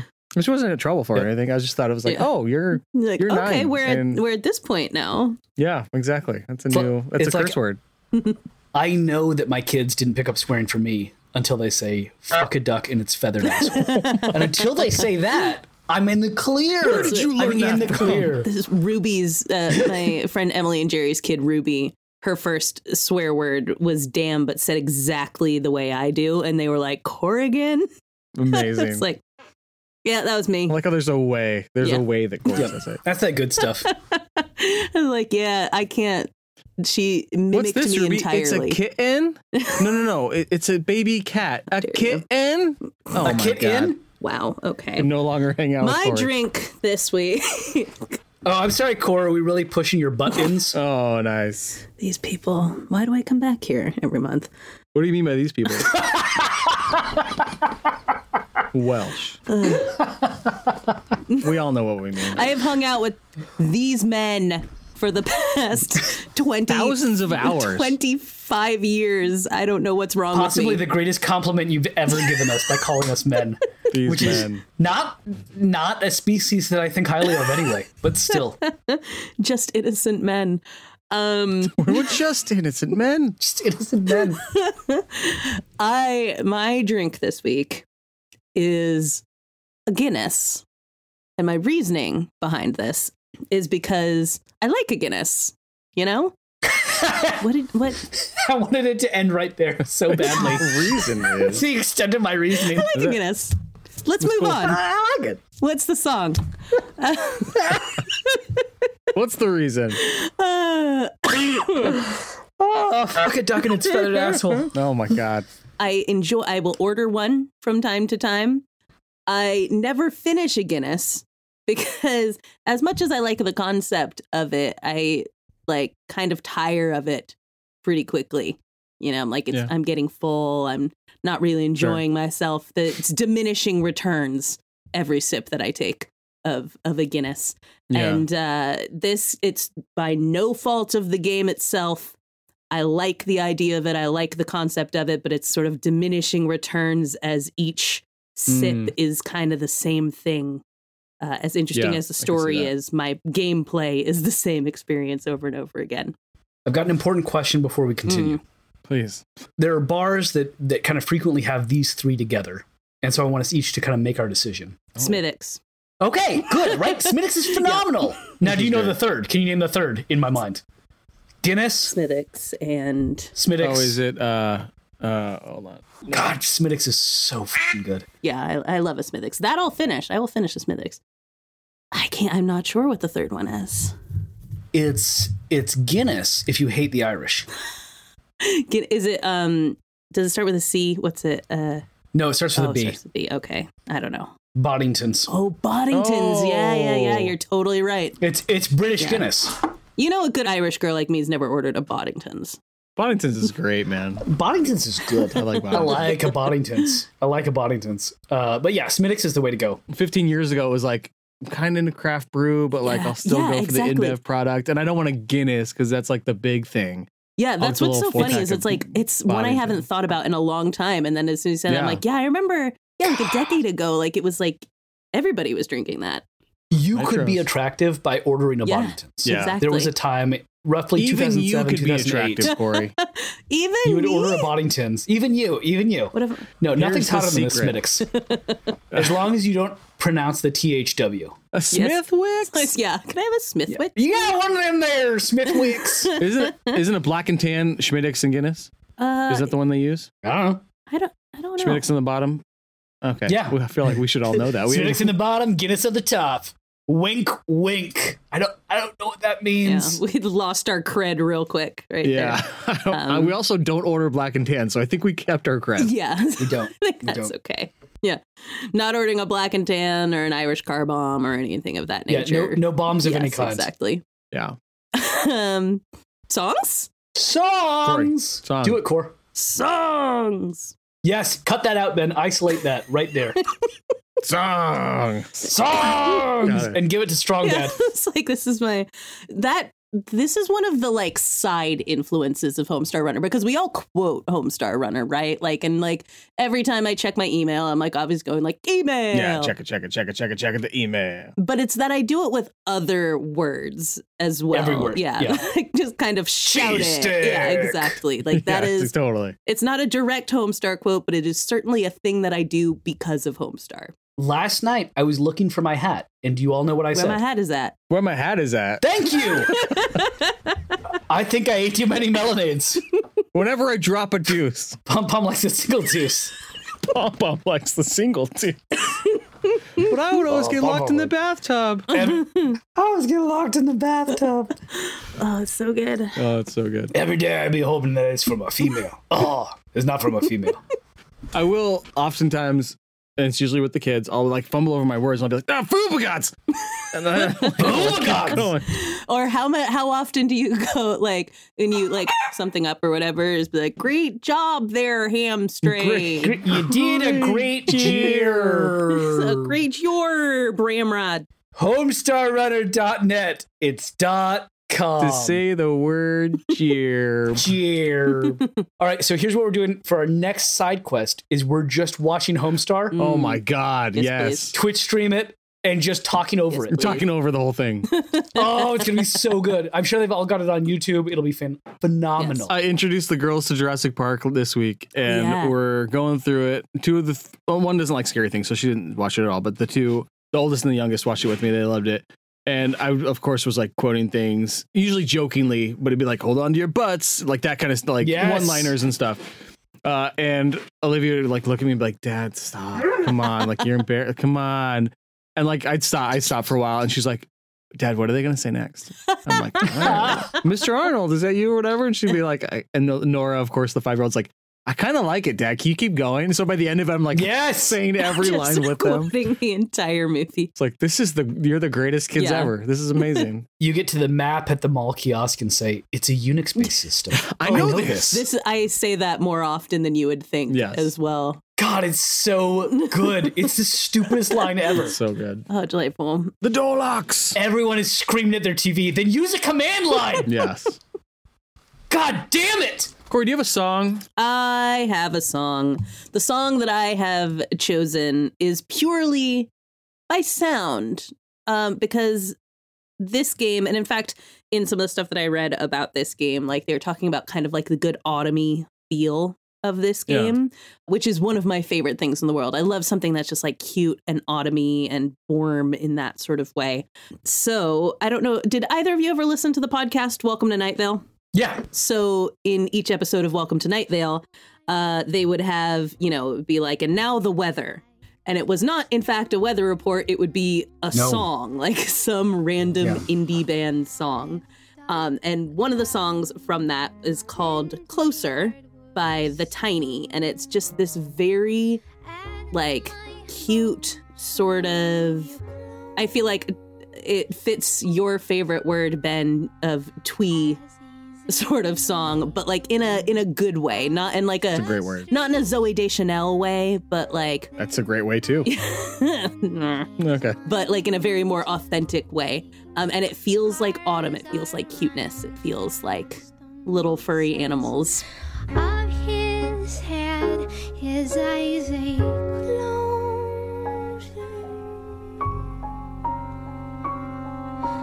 closer, closer.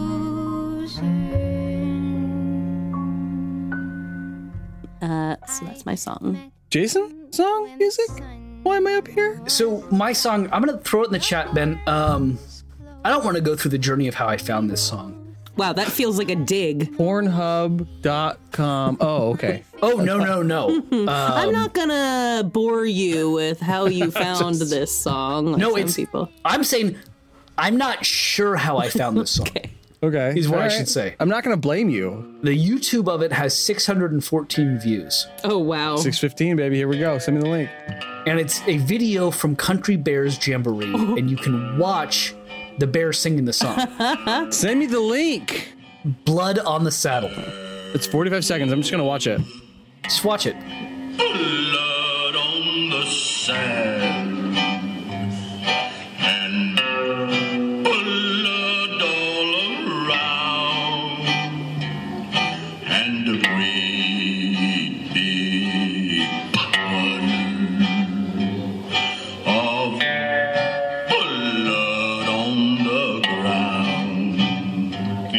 There was blood on the saddle and blood all around, a great big puddle of blood on the ground. Yep. Here's the original by Tex Ritter, if you want that too. Yeah, where's that? That's a real song. Yeah, it's a real song. I thought he was admitting to murder. Right? It seems like someone like hijacked the Country Bears and like was, like their last day and they were like, we're going to do a prank and sang that. Like, what? The great thing is the Tex Ritter original sounds identical. Oh my God, it does. Like slightly better audio. Blood on the sand and blood all around. It also reminds me of one of my favorite songs from A Mighty Wind. Blood on the tracks, blood in the mine. Brother and sister, what a terrible time. Blood on the tracks, blood in the mine. Brothers and sisters, what a terrible time. That is like my 12th favorite song from Mighty Wind. I love that one. Oh my gosh. How dare you? I have it stuck in my head all the time. Like all the time. I would like the one about blood, realistically. What's Christopher Guest doing besides starring at the Oscar ceremony? It's just, you know. Whatever he wants, he's earned it. Do we get more Spinal Taps anytime soon or anything? I think they've done shorts and stuff like that. One of my friends worked with them a few years ago on them, but yeah. Oh, nice. That's good. That's nice. So I chose this song because I like Guinness. You like what? I like Boddingtons. I said because I like Guinness. It was a callback. I get it. That's what they call in the biz. You see, Corey, earlier in this show, Hollywood writers. You said, listen, Ben was talking at the same time. I couldn't hear you. No, I think you get it. It's got bears, it's animals, it's kid stuff, but they're doing adult stuff. Like, you got the whole deal. Yeah, I got you. Blood on the saddle, man. There you go. Ben, what you got? Wow, that's it. Okay, I went with the Bluey theme song.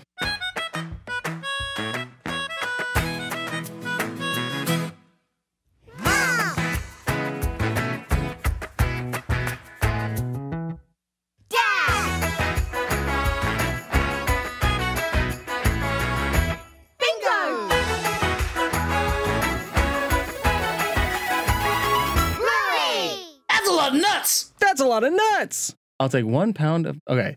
Just the rest of the show is just us quoting shit. That's a lot of nuts. You go this way. I'll go home. Birdie. Don't look at me. Birdie. Tiger. Bird. That probably does not hold up. That movie, if we watched it again, we couldn't quote most of it. It does. It holds up so well. Yeah, my friend Duncan, who is like one of the most progressive human being. No, my friend Duncan is one of the most progressive human beings I've met in my life. Watches it like monthly still, and it's really good. Yeah, it's really good. Yeah, because I don't think it's mocking like the race or anything like that. It's like all of it is directed at like the stupid white guy. Yeah, and just like dumb gags. And it seems to enjoy kung fu movies. In fact, if there's any movies it's mocking, it mocks The Matrix. I think kind of poorly. Dear listener, for the like movie 1 moment. is Kung Pao Enter the Fist. By the way, in case why would you bring them wondering. in? This is for us. The movie is Deep Impact. You've probably seen Armageddon, but this is the B-movie version. Someone posted on Twitter like a clip from Blade and was like, this is like the funniest moment, and I can't remember what the thing was, but someone underneath it earnestly asked, what is this? And someone responded, Black Panther. And yes, I was like, beautiful. Yes. I need to rewatch Blade Trilogy. It's not streaming for free anywhere. God damn it. I need to download it. It's not part of the MCU. Yeah, right? It should be. Should it be? Bring it in. Just adopt it in. Bring it to Disney. Put those on the old platform. Somebody pay Wesley Snipes taxes. Get it done. Right, so we can get more Blade. Help him out. Passenger 47. Always bet on black. Go on. It's just a great show. 7-minute episodes. I would, if all TV ended and I had one show to pick from, it might be Bluey, because it's just that good and deep, and I need to watch this. Every parent I know is obsessed with it. It's just really well done. Corey, let me tell you one episode. Ben, is it okay if I just real quick jump in, please? So, I'm sure it'll be better than the actual 7-minute episode. So, Corey, one of the episodes, Bluey goes camping with her sister and her parents, right? And then she goes off to play by herself, and there's another kid camping there, Jean-Luc. And we have the Jean-Luc action figure. Yeah. And Jean-Luc only speaks French. And of course, Bluey only speaks English. And so they can't communicate, but they end up like talking by just doing kind of like noises. And like at one point, they're like, her dad is coming over to get water out of the creek. And she like draws a whole plan in the dirt to be like, you go over this way, I'll go over this way, and we'll grab him, we'll pretend to be dogs, and we'll attack, and like all this. And like they enact it, and the dad like plays it up because he's a great dad. And he's like, oh no, they got me, and he runs away. A lot of it's montage because they're not speaking. A lot of the episodes just set to music with them playing together. But showing them learning how to speak without language. And like, just one more thing, the rhythm of the episode is like, Bluey wakes up from her tent, and she runs over and plays with Jean-Luc, and then she goes back to her tent and goes to bed. And she like wakes up, runs over and plays with Jean-Luc. Yeah. And it's like, I can picture this. It's like fun camp things, yeah. Over and over and over. It's like 3 or 4 days. On the night of the 4th day, Bluey says, okay, see you tomorrow. And Jean-Luc says, au revoir, Bluey. And then like longer sentence explaining something in French. And like doesn't leave. And doesn't leave. And she says, okay, see you tomorrow. And like turns and leaves. And he just goes, au revoir. And then walks back. And you get the impression that like Jean-Luc's family's going home. Like they're done camping. Sorry. And then she goes back to, I'm going to fucking cry. So Bluey goes back. Jean-Luc's not there, goes to her mom to cry about it, and mom says, hey, listen, sometimes we have friends in our lives and they're only there for a little while, but you never know. You might see them again later in life. And that's why they're having a bush week. It goes to it goes to black, and then it comes back.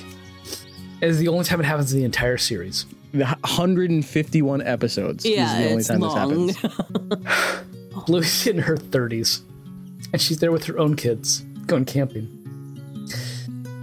And she's at the same campsite, and you just hear from off camera, "Bonjour, Bluey." Oh. And like I fucking lose it. Yeah. You've got me crying, and I didn't even watch this. I do. I won't let the kids watch this episode. When it gets to it, I have to skip it. Just Bluey? Holy shit. Oh my god. Lovely. I'm sold. my God. You It's sold so me. good. This show is so good. I'm in. And it does it every... It's so good. There's no misses. It just hits. Like, that's the strongest. Yeah. But Ben, the bird in the park? Yeah. Or the other, there's a lot of park ones. A lot of it's just about the chaos of parenting, right? Sure. Which is why it's the parenting thing. But a lot of it's just from Bluey's perspective too. It has nothing to do with parenting. The one where they do they're on a ship, right? They're on the little like the playground thing where they pretend they're on a ship, and the dad is there. They're like, "Is there a whale?" And they look at the dad to be like, "Pretend to be a whale." And he's like, "Ooh, a whale!" And all of a sudden, another dad and kid come over like behind them and start like at the swing. And they're like, "Oh, okay, we're on the ship. We're on the ship. Dad, be a whale again. The whale's gonna attack us." And the dad like looks over his shoulder at the other dad doing the swing. He's like, But they're like, "Come on, be a whale." And like the whole thing is like his struggle with like not being confident and like being embarrassed and like it's. But what you've missed from that episode is there's really an entire well subplot about another dad. Yes. Who has to drive his kid to the playground for the first time. Yeah. And has never driven him there before. And is now, because he can't get his GPS to work, is like having to admit to everyone that he's asked for directions. Like, no, I'm not, like, I'm part of my kid's life, but not in this particular way. And I feel like less of a dad because of it. And I just don't feel like a good dad. I don't feel like a good man. I don't feel like this. And then finally, one of the people who gives him directions says like, well, I mean, the way to get there from here, like you're so off track, you can go all the way around. It's going to take you 2 hours, or you can just cut down this trail. But like, I really don't think you've got it in you to like take the car down this off-roading thing.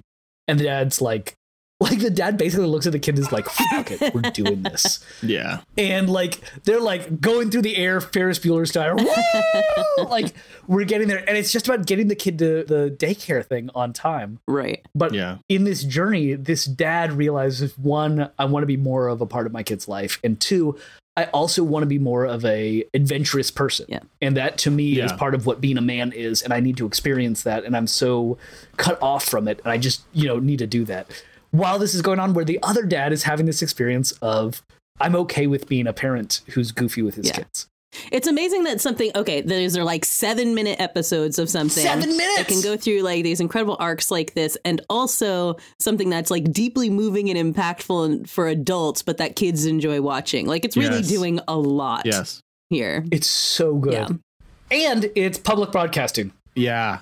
But I've never seen shows that tackle it like these subjects ever. Like there's not like a sitcom. Maybe there's probably features, right, that do over 2 hours, but like so efficiently and so well, I don't know, man. Just the way they pull at your heartstrings and are so specific with things that, and so like it's specific and universal, right? That's the key. Right. Yeah. But they do it so quickly and artfully. It never feels forced or preachy. And to be clear, that's the key of poetry, right? Those are the guiding principles of poetry. Sure. Teaching the universal in the specific. Like it's really elevated stuff.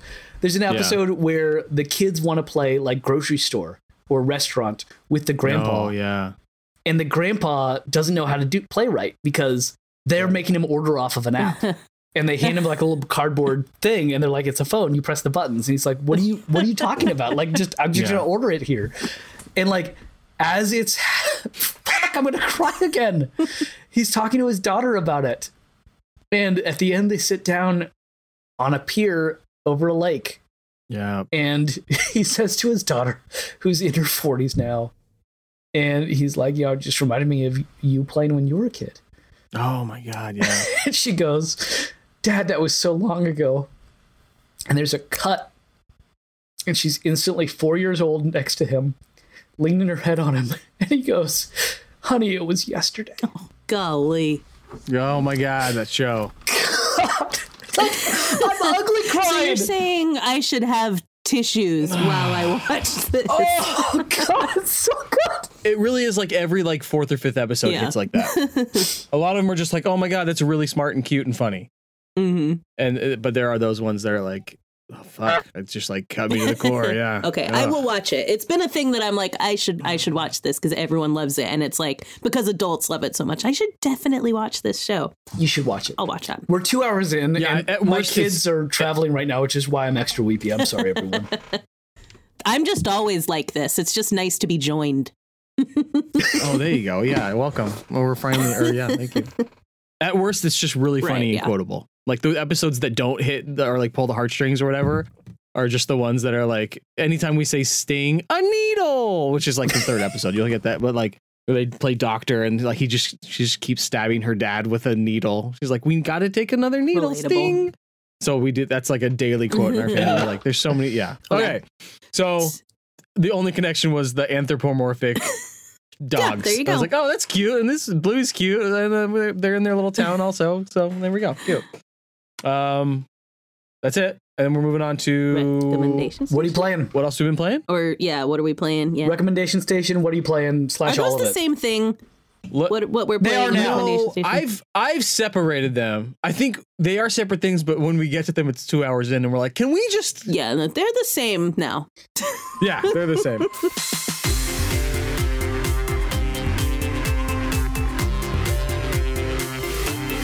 I was going to get the recommendation station to get good ideas on what to watch or listen to. Who wants to go first? I saw on the Yeah. PlayStation Network that Demon's Souls was on sale for like $15. Ooh, nice. But you had to order it, and like it would like mail it. Oh, to like you. a physical like not just one. download. I didn't know that was a thing, but like I was like, yeah, okay. Mark They buys got all of discs his evidently for games physical. nowadays. Yeah, he does not do the download thing. So Demon's Souls is the first game in the series that is most recently Elden Ring. Right. And so I loved Elden Ring. I went back It's and the first. yeah, I went back and played Bloodborne. And then they remade This is the Demon's one that's Souls why because you it call was things Souls likes, right? Yes. Yeah. Well, it went from Demon's Souls to Dark Right, Souls. right. Dark Souls is the main series that was actually like popular. Demon's Souls was unpopular, janky, and like just super broken. Okay, But it was also a release title with PS5. got it. So they remade it for PS5. Oh, really? It's gorgeous. Oh, cool. It is so fun. Oh, okay. And I beat the first boss on my Like- first try. Heyo. And I felt very proud of that. Elden Ring-esque. What?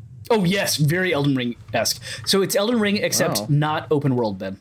Oh, it's not open world, and you can't jump. Oh, which I Otherwise, kind of like that. otherwise, it's Elden Ring, right? And so, I remember the can't jump. I've seen all the memes with the can't jumping. Yep. Yeah. which is a big deal. You get used to it, though. Yeah. Like, okay, so I battled the first boss. First off, you can't level up before the first boss, which is just a big old fuck you. Like, Ben, you know how you're playing for a while before Malenia comes up to you is like, I will release the power of the ruins so that you can level up. I will teach Yeah, you the yeah, leveling yeah. up skill. Mystical Yeah. words. That never happens in this. It never tells you. I had to Google it to be like, wait, why can't I level up? What am 'Cause I it keeps doing telling me wrong? it keeps telling me like how many souls I need to level up, but like, Yeah. what do I do then when I get them? Because I've got them. And it said like you have to beat the first boss before it lets you level up. And I was like, fine, screw it. I'm not going to read anything more. I'm just going to play some more until I Yeah. find the Yeah, first yeah. boss. Found him, and the boss is called Phalanx, and they are these like mollusks with like a giant shield in front of them and a Sure. spear coming out, and there's like 40 of them, and they're all surrounding a bigger mollusk. And you're like, okay, I get it. I have to like isolate them and beat all 40 Right. of these one by one, and you can only attack them from behind. Sweet Jesus. Yeah. And it's really fun.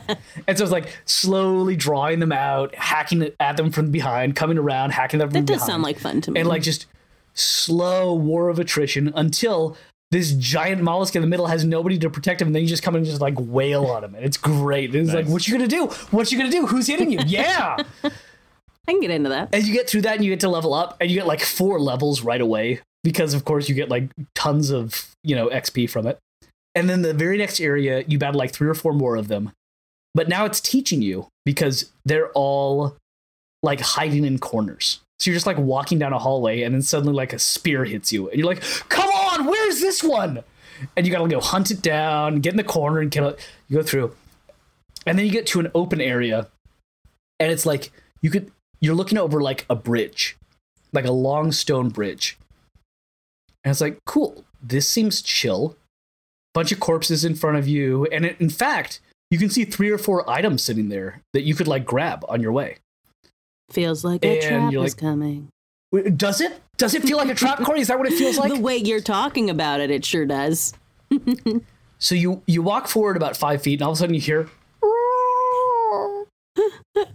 and I'm like, let's just hang back and watch what happens. All of a sudden, a dragon comes down and just like torches the entire bridge in front of you. And you're like, cool. 1, 2, 3, whoosh, torches, and you're like, okay, so it's a timing thing. Yeah. And you got to time it exactly right. And of course, you want to grab those items. But like they are 1, they are worthless, and 2, they're just there so that you die. Right, yeah. Right. Simply Amazing. booby traps Oh my you can't resist. God, it's amazing. It's so good. Wonderful. I'm having a blast. Feel great about that. And I got back into my 3DS because the 3DS dies next week. Oh yeah. Nintendo has killed the eStore for the 3DS. So I have, I have a friend who has downloaded a bunch of games illegally. Nice. Oh yeah. Because why would you give Nintendo money when they're like, hey, you can't give us money after next So week? stupid. It's like, you know what? Screw you. Done. So I just, my friend just downloaded a bunch of games on his hacked 3DS. And it's just going through them. Just played something called Coldcept something or other. Coldcept Cypher. I don't know. It was super fun. I don't know. There's so many random 3DS games to play. It's great. It's a great world. That's kind of like, I was never like super into the 3DS or anything like that, although I really I enjoyed it. It's a lot of people are extremely sad about this because people have been playing it regularly forever. You know, it's been like a consistent companion. But I have this weird, it's like, I don't know if it makes me feel old is the right way of doing it, but like, it's like the way technology moves and how things go obsolete and stuff is that like, I feel like it was just yesterday that I was on Geeks Who Drink, and I won a 3DS amongst the prizes that they 3DS. gave me. And to think of something that was like, oh yeah, brand new 3DS, you know, and now it's like, and that's an obsolete technology as of next week, you know, like it's a Dreamcast. Right. Yeah. By the way, for my money, might be the best portable gaming system ever. I think most people agree with you on that. I think that's it's common thought. Wow. I really enjoyed it. I just constantly lost the charging cable. It's a goodie. It's a goodie. Go pick up a copy. Ben, I can teach you how to hack it if you want. There you go. My friend can. What are you playing, Ben? If I played my Game Boy or Switch or Pocket Crank. What's it called? Pocket Crank? It's called Pocket Crank. You should say that loudly at playgrounds around children. I'm gonna play my Pocket Crank. Hold on. What's it called? What's the Pocket? Playdate. Yeah. It doesn't sound a lot better, but no. What's that in your pocket? Playdate. It's my Playdate. My Playdate. I have been playing a lot of PGA 2K23. Oh hell yeah! Pretty fun playing with Tyler and Brent and Sean. Awesome times. Also, the NWSL comes to FIFA next week, so we're playing that. Just sports games, lots of sports games. I have not finished God of War. I think I kind of noped out of it. Yeah. It's just, I don't know. I was like, yeah, we'll play God of War. I'm playing with Tyler. I think Nick started playing too. We're like, let's go through it. Then we'll play Ragnarok because that came out. And I was like, I get it. You finished Horizon, right? Yeah, I finished Horizon. Or is that what it's called? Horizon. Forbidden West. Forbidden West, yeah. I finished asked because I put those in that category, but for me, I've got no interest in God of War. I'm not super into The Last of Us, but I love the Horizon games. And I don't know that they're the same games at all, but for me, of that group, Horizon is the one for me. I would agree. Yeah, for me too. I think that Horizon is more open world. Yeah. It is open world. I think earlier in this episode I said it's not that open world, but it is an open world. To progress the story, you have to do a linear thing, but like you can do whatever you want at any time. God of War, extremely linear. Yeah. I think God of War is closer to Kena than it is to Horizon for the Horizon series. But also you have a lot more to do, right? Yeah. It's like kind of like what's the Legion series? Watch Dogs. Yeah, Watch Dogs, where you have all like the tech aspect of things along with the story, along with the open world. Yeah. And God of War is like, you got you with your axe and your kid with the bow and arrow. And it's like, that's kind of, those are your things. You don't really have like Assassin's Creed, like a thing in your like tech and future, and there's not like that's it. It's you and all the Norse gods. Like, Let's do a Watch Dogs 2 side quest at some point. Corey, you may or may not want to play this. Tyler just bought it and he's playing through it right now. I feel like I would enjoy like a PS5 share watching one or both of you play it it's so more than good. I would enjoy playing it myself. So here's the thing. It's like a GTA like where there's like hacking and it's like it's very fun. But the way the game starts, you wake up in Sausalito. That's right. Yeah. I recall this from when Ben was playing. Yeah.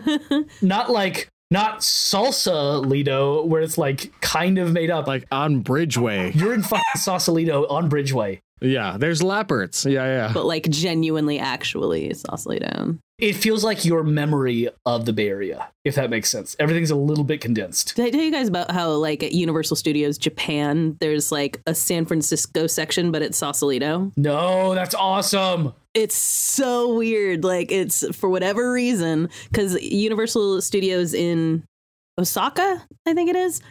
Every like part of it is sort of set up as like an area of America because it's obviously not a working movie studio like ours is. So they made it like, oh, here's an American culture thing. So there's like a New York City section and like. I might be going to Japan next year. Oh, nice. I've got a friend who wants to set up a study abroad in Tokyo. And she's asked me to co-teach with her. Oh, I spent most of my time in Tokyo sick. But if you need Kyoto and Osaka recommendations, I've got you covered. But well, I've been to Tokyo before, but not in 22 years. I assume probably some things have changed. A couple. But yeah, there's like, for whatever reason, the San Francisco section is like distinctly Sausalito and like, that's awesome. Like with Sausalito landmarks and stuff like that. And it's fascinating. I was just like walked into it and I was like, wait.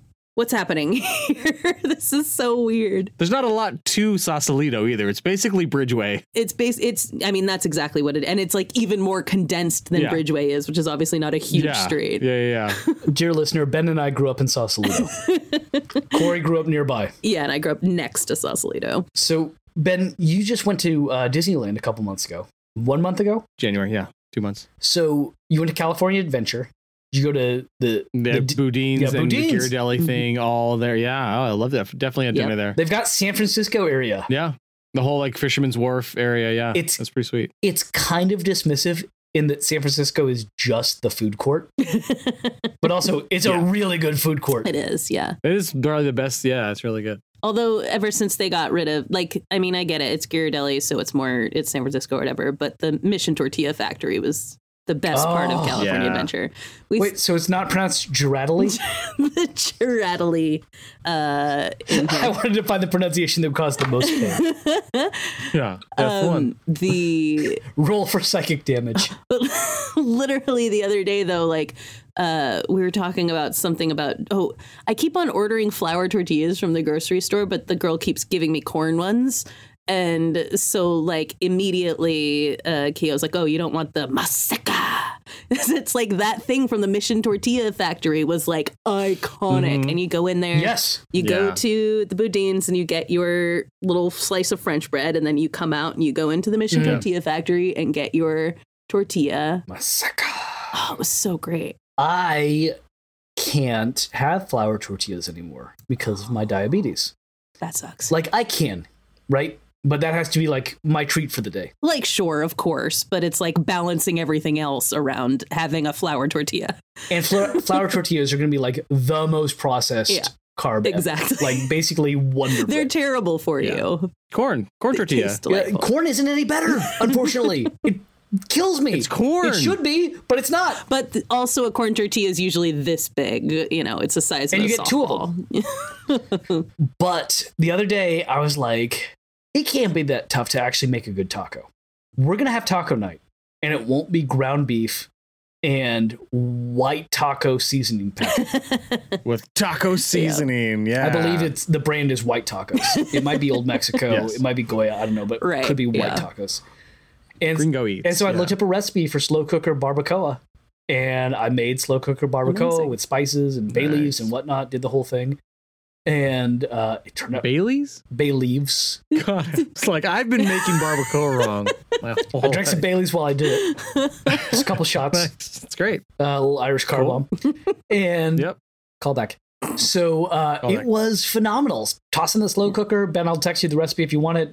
You two core, I guess. Well, obviously I don't eat that, but I do make my own seasonings for tacos and stuff like that when I make them. Yeah. It was killer. And it's not like all salt. No, it was fun to find out which of my kids would eat it. Like Harper, my youngest, just kept saying like, it's too spicy. I can't handle it. It's too spicy. And I was like, it's super not, kiddo. I'm sorry. But it smells like a spicy thing I had once. And Harper's like, I think the area around my mouth is like on fire. I think it's burning like over here. I was like, well, just dab it with a paper towel and finish your taco, you old brat. I was awful. But Maddie just fell in love with it. Amazing. And she was like, nice. Daddy, can I have another taco? It's like, absolutely, kiddo. And it's, I put the barbacoa on, and there are 2 toppings. And we know what they are? Cotija. Onions. Cilantro. That's it. That's the whole thing. That's the taco. And any more than those 3, and maybe a little lime juice. And I'm like, we're no longer doing tacos. You're doing something cute. Right? I don't need to engage with this. You're insulting yourself more than you're insulting me. Yeah. Unless it's fish tacos, in which case I guess that's a different category, but still. I had shrimp tacos a couple weeks ago. God, I've been making shrimp tacos at home. Everything is honestly better at home, like if you know how to cook it. Yeah. I feel like that's one thing, like I'm sure you're discovering this now, being diabetic and having to actually like pay attention to what you eat. It's like, yeah, it's easy to eat out and like it's good, but like you can probably make it and it's going to be good and not make you feel sick afterwards. Shumai has been the rock against my ship has crashed.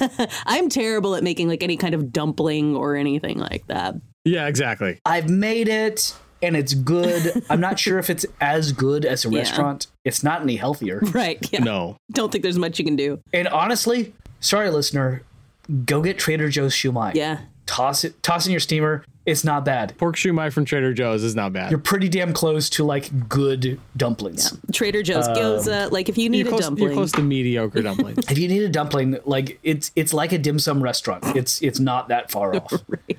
I will say Costco Bao. Yeah. Really bad. Oh, okay. That's good. Really, Kirkland brand or whatever they have Bao. I still get it every 6 months. You have to remind yourself. Not great. I'm sure I can't have so Bao. I look at it, I'm like, oh, a little steamed bun with some pork in it. It's going to be like nice and sweet. It's bad. It's bad every time. I'll still eat it. I'm certain I cannot eat Bao. That is off the list. No, absolutely not. God, it would be good. Yeah. Everything in it, Bao is sugar. Yeah. Oh, but the whole point of that story was I found some keto tortillas that are like 0 net carbs and they're like phenomenal. Beautiful. Okay. Are they as good as regular tortillas? No, but they're pretty close. Like they're really not bad. Nice. That's cool. How do we get here? How do we get home? Also, I've been playing Hitman. Oh, yeah. I've been playing, and then recommendations, Poker Face. Yeah. I have not seen the last 2 episodes. Excited for that. Jason, thank you so much for Plex. I apologize for complaining about it. I'm not trying to complain. I really am just trying to be like, we're going to get it better. What's the deal? What's going on? Hey, have you played the roguelike mode yet for Hitman? For Poker Face? For Hitman. I'm in. New episode, brand new. Okay. I would play Poker Face the game. Oh, yeah. Oh, my God. That'd be awesome. I have not played the roguelike thing yet, no. I want you to give it a whirl. Yeah, I'd love to. Just to see what it's like, now that you've maybe experienced all the levels. I've played all the levels. Yeah. That's what I did last. Man, is it fun. It's fun. I was just getting back into it, and then I think Sean was like, hey, do you have the new PGA 2K? I was like, oh. There you go. Let's do that. Golf. And I always play as Brent Peterson. Platinumed the 3DS Tiger Woods golf. Yeah. No, I get it. Nice. 100%. Oh, nice. Okay. And then Last of Us finished a couple nights ago. I went over to Tyler and Natalie. Have been watching that with me every week. We get together and watch that. Oh, that's fun. Corey, have you seen the finale? Yes, of course. I've heard middling responses. People are like... Well, really? Yeah, the finale was disappointing to me. Yeah. Yeah, what? Deeply. Can we get into it real quick? Spoilers for Last of Us? What was the thing? Please. Yeah, I've been spoiled by everyone else. I haven't watched it myself. Yeah, what was the thing you did not like about it? It felt so rushed. Like that's exactly what I heard. When it ended, I'm not joking. I like checked the time. I was like, that was a shorter episode, wasn't it? Because I was like, there's no way it's the second shortest of the season. And it had a flashback for the first quarter of it or whatever. Yeah, for the opening of it. And the responses I heard were like, this should not have been 10 episodes. This should have been 16. Right. Yeah. And I don't see any good reason not to do that. Yeah. Episode 2, which was like a deep dive, barely in the game. Like the game touches on this, but like we're going to go way deeper and really get in there. Like that was the best episode of the season. And they needed more of that in the latter end. My favorite was the second to last one with the Christian cult. David. Yeah. That one I thought was like just hit everything for me. I really liked that one. That was really good. A lot of ups and downs in that. But yeah, I felt like the finale just kind of like it rushed through. It felt like if you were playing the game, you'd probably run through, you'd kill a bunch of people or whatever, that kind of thing. Yeah. But it just kind of like was a little unsatisfactory. Even the sort of resolution at the, like, once all the murders and everything have happened, felt like a quick conversation. Yeah, that was quick. And the credits roll. Well, and there's a big turn from the game. Yeah. I did read that as well. In the game, it's unclear whether or not Ellie knows what's happening, right? And in the show, no, it's not. No. It's the whole point of that story in the game and the show is that the choice has been taken from her from two separate parties. Okay. Yeah, she doesn't know. So I literally just listened to a podcast about this today. One of the things they talked about was that in the game, it's clear that she doesn't have a choice, and then Joel takes the choice from her, right? And in the show, she makes the choice, and Joel takes the choice from her. And that distinction is important. No, that wasn't the... No, so, okay, she doesn't make the choice. The thing that is different in the show, though, is they do have a conversation in that same episode, which does feel rushed. Right. That she says something similar to, like, I hope this was all worth it, and I hope saving my life and killing all those people means something. So you could infer from that she would have made the choice. She doesn't. But she does not. No, because she doesn't know that. Like, No, I agree she doesn't. But I'm saying, like, you could be like, well, she probably choose to do that. But yeah, she does not at all make the choice. The people I listened to today all said that she knew what she was doing going into it. She was like, I'm sacrificing my life. No, she didn't. But also at the end of the show, interesting. It is, she doesn't know that he has also taken that choice from her because she is saying, like, I hope everything that you just said is true. You know, so essentially, like, I think she in her heart knows that Joel just chose her over the world, but she's trying to convince herself like that he's not lying and that really all the stuff that happened here was not. So to be clear, she does not knowingly choose to sacrifice herself in the show. No, they say Not specifically she doesn't do it. That is 100% the opposite of what I just heard today. They say specifically. So I've got to find out where it broke off. They say specifically that she doesn't. He says, like, at least give her the choice. Like, that's a line of dialogue. And she's like, sure, we don't have time to do that or something like that. Yeah. Interesting. I can't remember what the reasoning is, but. Well, they're like, she's not scared. That was basically it. They were like, she's not scared. Yeah. She doesn't know what is about to happen to her, so. Interesting. Yeah. I mean, I've already listened to the official podcast from HBO and Craig Mazin and Druckmann and Troy Baker, and also like 3 other hours of podcasts about it. And I played the game twice. Listen to the latest Waypoint Radio, and then tell me what I heard wrong. Yeah, where the miscommunication or whatever was here. Ben, it's got Ren on it. Oh, Ren can be wrong. I can be wrong too. I could have just misheard what they said. I didn't watch the show.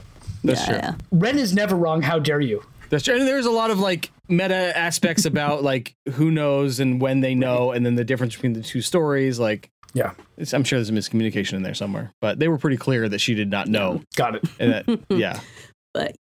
But you enjoyed it more though. Yeah. I agree with it being rushed. I enjoyed it a lot. I think my main complaint about most things I love is that there's not enough of them. And I'm getting my comeuppance now with Star Wars the last 5 years. So I apologize to the world for that. Yeah, really. But I think I kind of don't listen to that voice so often when I see something and it is rushed.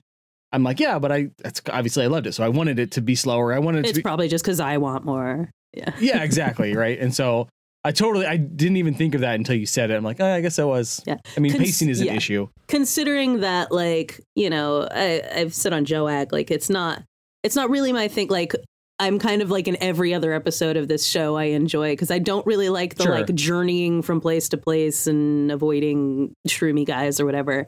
But like every time they kind of like settle in a place for an episode. I usually have like a good time with that. So as someone who obviously I'm not a like, I just need more person, that I'm like, I need more saying something, I think, like, especially because the like 5 scenes or whatever at the end with them were so good. Right. And I was like, oh, they're bonding and they're doing the Game of Thrones thing. That's like, they're finally happy together. Obviously one of them's about to die. Yeah, or like, right. This going to can't be in stand. peril very soon. Like, yeah. But it was cool to see like that finally happen, because for the first 6 episodes or so, she was just kind of a shithead, Right. and he was kind of an asshole, Yeah. and they didn't like each other. Yeah. So they like finally got to the point, which was the last episode, right? The escaping from the cult, where the whole like holding her Yeah. baby girl, I got you kind of thing, where it was like, they are family now. Yeah. And so it was tough to be like, we got like 3 minutes of on screen of them Right. being a family, and then it was like, and then now everything they build forward is a lie. Yes, exactly. So it would have been nice to get an episode or 2 of that, but Yeah.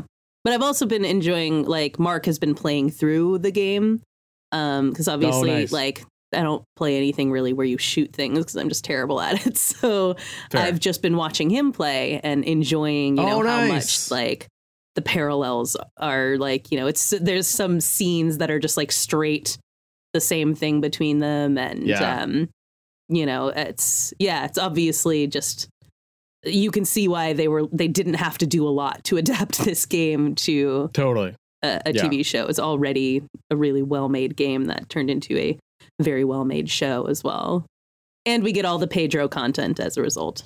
And which is Belly. great, right? And Bella's amazing. Belly, she's so good. I will say there's a weird, I haven't been able to kind of like express it. Maybe I'll like sit down and write about this or something, but like there's a weird excitement and disappointment about how it was all executed, because it was so similar to the game. Mm-hmm. Because I've loved this game for 10 years now. It was like, right. I want to see how it's adapted to a show. And I'm like, it's really the same, good. Yeah, it's the same thing. But it's 92% the same exact thing. Right. I was like, well, which is for Game of Thrones readers, there was probably an aspect that was like, this is exciting, new and different, but disappointment because it was so different. So you get both, but yeah, kind of. I'm very happy with it. I mean, I was expecting, is there a better video game to TV or show or TV or movie adaptation? Right. Yeah, no, I think this tops it. It's a pretty low bar. Yeah. True. So I really enjoy it. Yeah. Yeah. Sorry, Mortal Kombat. And Street Fighter. Yeah. All right. Super Mario twice. Sonic Adventures. Yeah. Oh, I do enjoy but not Sonic 2. Sorry. I haven't seen Sonic 2 yet. Sonic 1 was not great. I liked Sonic. Corey loves Sonic. I know. I'm sorry. Last 2 things. New Hades, still not out. Still not. Sometime in 2023. And then last thing, I was chatting with old Davey Botluck, and he's playing RimWorld, which he wanted to, he didn't say to throw on the podcast. I'm putting it on the podcast. Are we allowed to discuss that here? Is that term? I think only on your Plex. He's doing a great job at RimWorld. Oh yeah. Lucky Heather. And it's like a Civilization Sims, a great gerb type thing. I apologize for my co-host David. So check out RimWorld if you're into Civ 6 and that kind of stuff. I apologize for the thing that just popped into my head that I'm going to put in yours. I did a rim gerb. A great rim gerb. I guess I'm not good at this. To give a rim gerb. Do you do one? I guess you do give one. But yeah, hopefully we'll have David on soon to probably never mention the word rim gerb again. It's very cute. You think that's not going to happen again. RimWorld. Damn it. This is all coming out. David, I apologize. David, come on the pod. We'll play a game. It'll be great. Oh my God. Let's get out of here. Corey, what else are you playing? I did a rim gerb. Oh my God. I already said I'm playing a lot of Disney Dreamlight Valley mostly right now. And I got that like a month ago, and it's been great because what I've been doing is playing Disney Dreamlight Valley and putting an audiobook on while I play it. Because I used to do that with Animal Crossing. That was my like lockdown thing. And so I've gone through several books while just sitting there tooling around on Disney Dreamlight Valley, which I will say, Ben, it can be extremely frustrating. And a lot of times I'm never sure whether something is because the game is broken or because I Yeah. don't have the capability to do something. Ooh, Yeah. hack that I figured out recently. You know, when you like you open a land, but you like can't get past like a river or Right, like a bridge or something in that land. Yeah.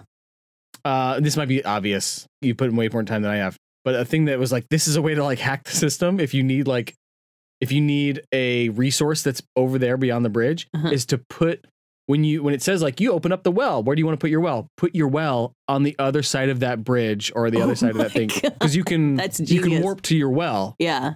But you can't. Yeah, and so I did that in the Forbidden Forest, I think, and put that beyond the bridges in order to mine iron ore or something like that, and to That save would me have some been time. really helpful when I spent like 2 weeks trying to get this one, like the blue passion lily, and I could see that it had it's only in spawned one pot. on the other side of the frozen whatever. Yep. And like I could just see it sitting there, and every day I'd keep picking all the other flowers, hoping that one would spawn. It never came, and I was just staring at that fucking thing, like just teasing me on the other side of the bridge, like literally the other side of the bridge, just right at the edge. I was like, so close yet so far. oh, so I would have just moved my well. That would have made things There you go. easier. Elite There you go. pro tip. Hmm. If you don't like a game, just listen to an audiobook while you're Play playing it. it. And then you don't have to pay as much attention. Oh, wow. Yeah. Double elite, take a walk instead. Okay, well, there's that. That's good. There's an idea there. I did have the first urge to throw my controller at my brand new 75-inch TV last week. So that is a good pro tip for me. Just walk. Enjoy nature. Yeah, that's true. Take a walk instead of breaking the controller. Meanwhile, head empty, playing Demon Souls. Just like, wee, this is fun. I died again. Yeah. But I did listen to some interesting books I will just quickly throw out on this little recommendation station here. Very dark books. I read... That's why you have to listen to them as audiobooks. They're so dark you can't read them. Oh, God. That's such a dad joke. Bluey's dad would be proud. So, of course, while I can't listen to fiction books just in general, like, I have to read them on a page instead of... I'm 100% with you. Yeah, I can only listen to nonfiction.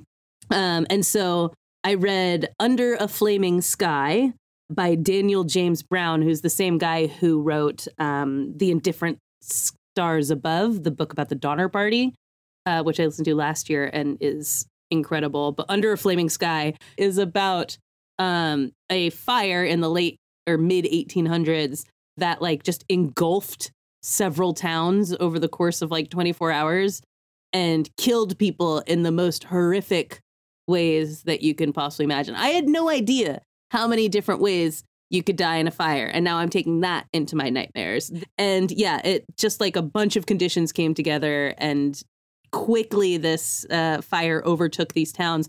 And so it's kind of talking about that happening. And in the meantime, these two trains that were trying to take people out of the towns as people were sort of like, oh, why go? Or like, you know, all that stuff. Basically, stand your ground. Yeah, choosing their death. Really interesting book that I recommend. And the other book that I read was called Death in the Air by Kate Winkler Dawson. And it is about the Great Smog of London in the 1950s, which was an incredible story of a fog that killed 12,000 people, and then the government just decided not to talk about it, so no one knows it happened. In a week. Well, it's in The Crown, so that's how we know it happened. Right. Apparently, it is in The Crown. Other than that, people don't know about it. It's literally the only way I ever heard of it. But there's a whole episode. That's the only way Brits know about it either. Mark had never heard of it. Like, how dare you imply that he's British? Yeah. How dare you? Wow. He has Welsh class. Well done. I really Welshed on that. And that is what we call a callback. Speaking of Welsh, they do a whole episode on, I forget the name of the town, that the mining accident. Aberfan. A whole episode on that too, which is horrifying. Yes. Oh my God. Didn't know about that either. Yeah. Wales has a lot of terrible like mining things and stuff like that. You know, that's not great. And Aberfan is obviously one of the biggest instances of that. Another great Welsh crown connection, which there's a lot of, is when they finally get their nice prince, the Prince of Wales, to come home. Yeah. God. He's a good guy. And he gets crowned Prince of Wales in Walestown. And everyone loves him.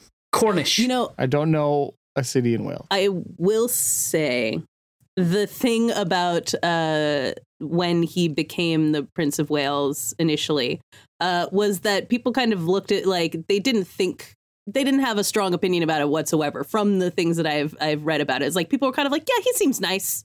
You know, that's fine. I like that he speaks a little Welsh. Like that's kind of cool. He's trying. Didn't he went to school there, right? I believe. I'm not he did a year or two of studying. I am certainly not a scholar. He had a connection to there. Of him. However, I've watched a lot of documentaries on Wales, so I just listened to a 4-part history of Lady Di. Oh, did you? So ask me anything, I won't know the answer. I was doing other things. AMA. I just listened to Spare. Oh. Yeah, I did just listen to that. But yeah, by now the Welsh are fully done with. They don't think it's cute anymore, and they don't think. But he's their Kate king now. Oh God, theirs. Yeah, they don't think Kate and Willie being the Prince and Princess of Wales or whatever they are now. They're not into it. Good. Yeah. So yeah, that's it. We should end this podcast soon, I suppose. All right. What do we play next? We talked about potential games we might be playing later this year. Should we throw some of those out, or should we? Yeah, let's throw some of those out. People might be playing them. Journey, Stray, Life is Strange 1.5 and 2 and 3. Play them all. We did. Let's get them all. Buy them all if they're on sale. Whatever's out there. Oh, and then Indiana Jones and the Last Crusade, 1989 version. Not like there's another one. But check that out because fire up your Amiga. Richard and I are going to start playing that in the next few weeks. Yeah, get that. It's on Steam. But what we're going to be playing the rest of March and will hopefully come out early April will be Tunic. Woo! I know we talked about it before. I spent a few hours on it. But it's cute. It's more cute and cuddly forest animals. I'm into that. I'm in that zone. I'm in that headspace. Did you hear that? Lots of chopping and blocking. And did you hear that Nicolas Cage is considering doing a remake of Face Off where he plays both roles? It's going to be called Two Nicks. But thank you, Corey. I thought you were going to go for it. Did you hear about the sequel to Tunic? Three Nick. Yeah. This is ridiculous. You're the best. Mine has a longer walk, though. It does. Thank you so much for listening to Men of Low Moral Fiber. That's the beginning of the show. If you have any questions, comments, or concerns, please email us at molmmpod@gmail.com. Thank you so much to our Patreons. Thank you especially to David Potluck, our potluck producer. He has a new name. The Pod Daddy is the potluck producer. Thanks so much, man. We'll have you on the pod soon. We'll do a potluck. We'll all bring our own pods. Oh, I like that. We'll share them. It'll be great. Mm-hmm. Anything else? I think that's where I end the episode, right? Thank you to all of our Patreons who support us.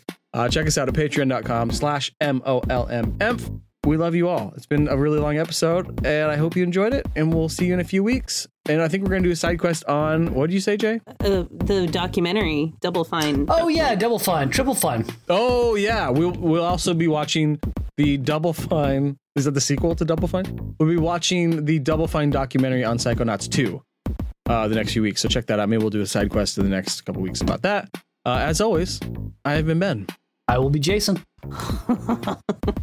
And I am a mighty forest animal pirate. Aw. And make sure you don't overburden yourself with a preponderance of pondering. That's good. You were like scrambling for a quote. I got it. I got it. Yeah, but you did it. You pulled through. That was great. 5-star podcast, 5-star runtime. Wow.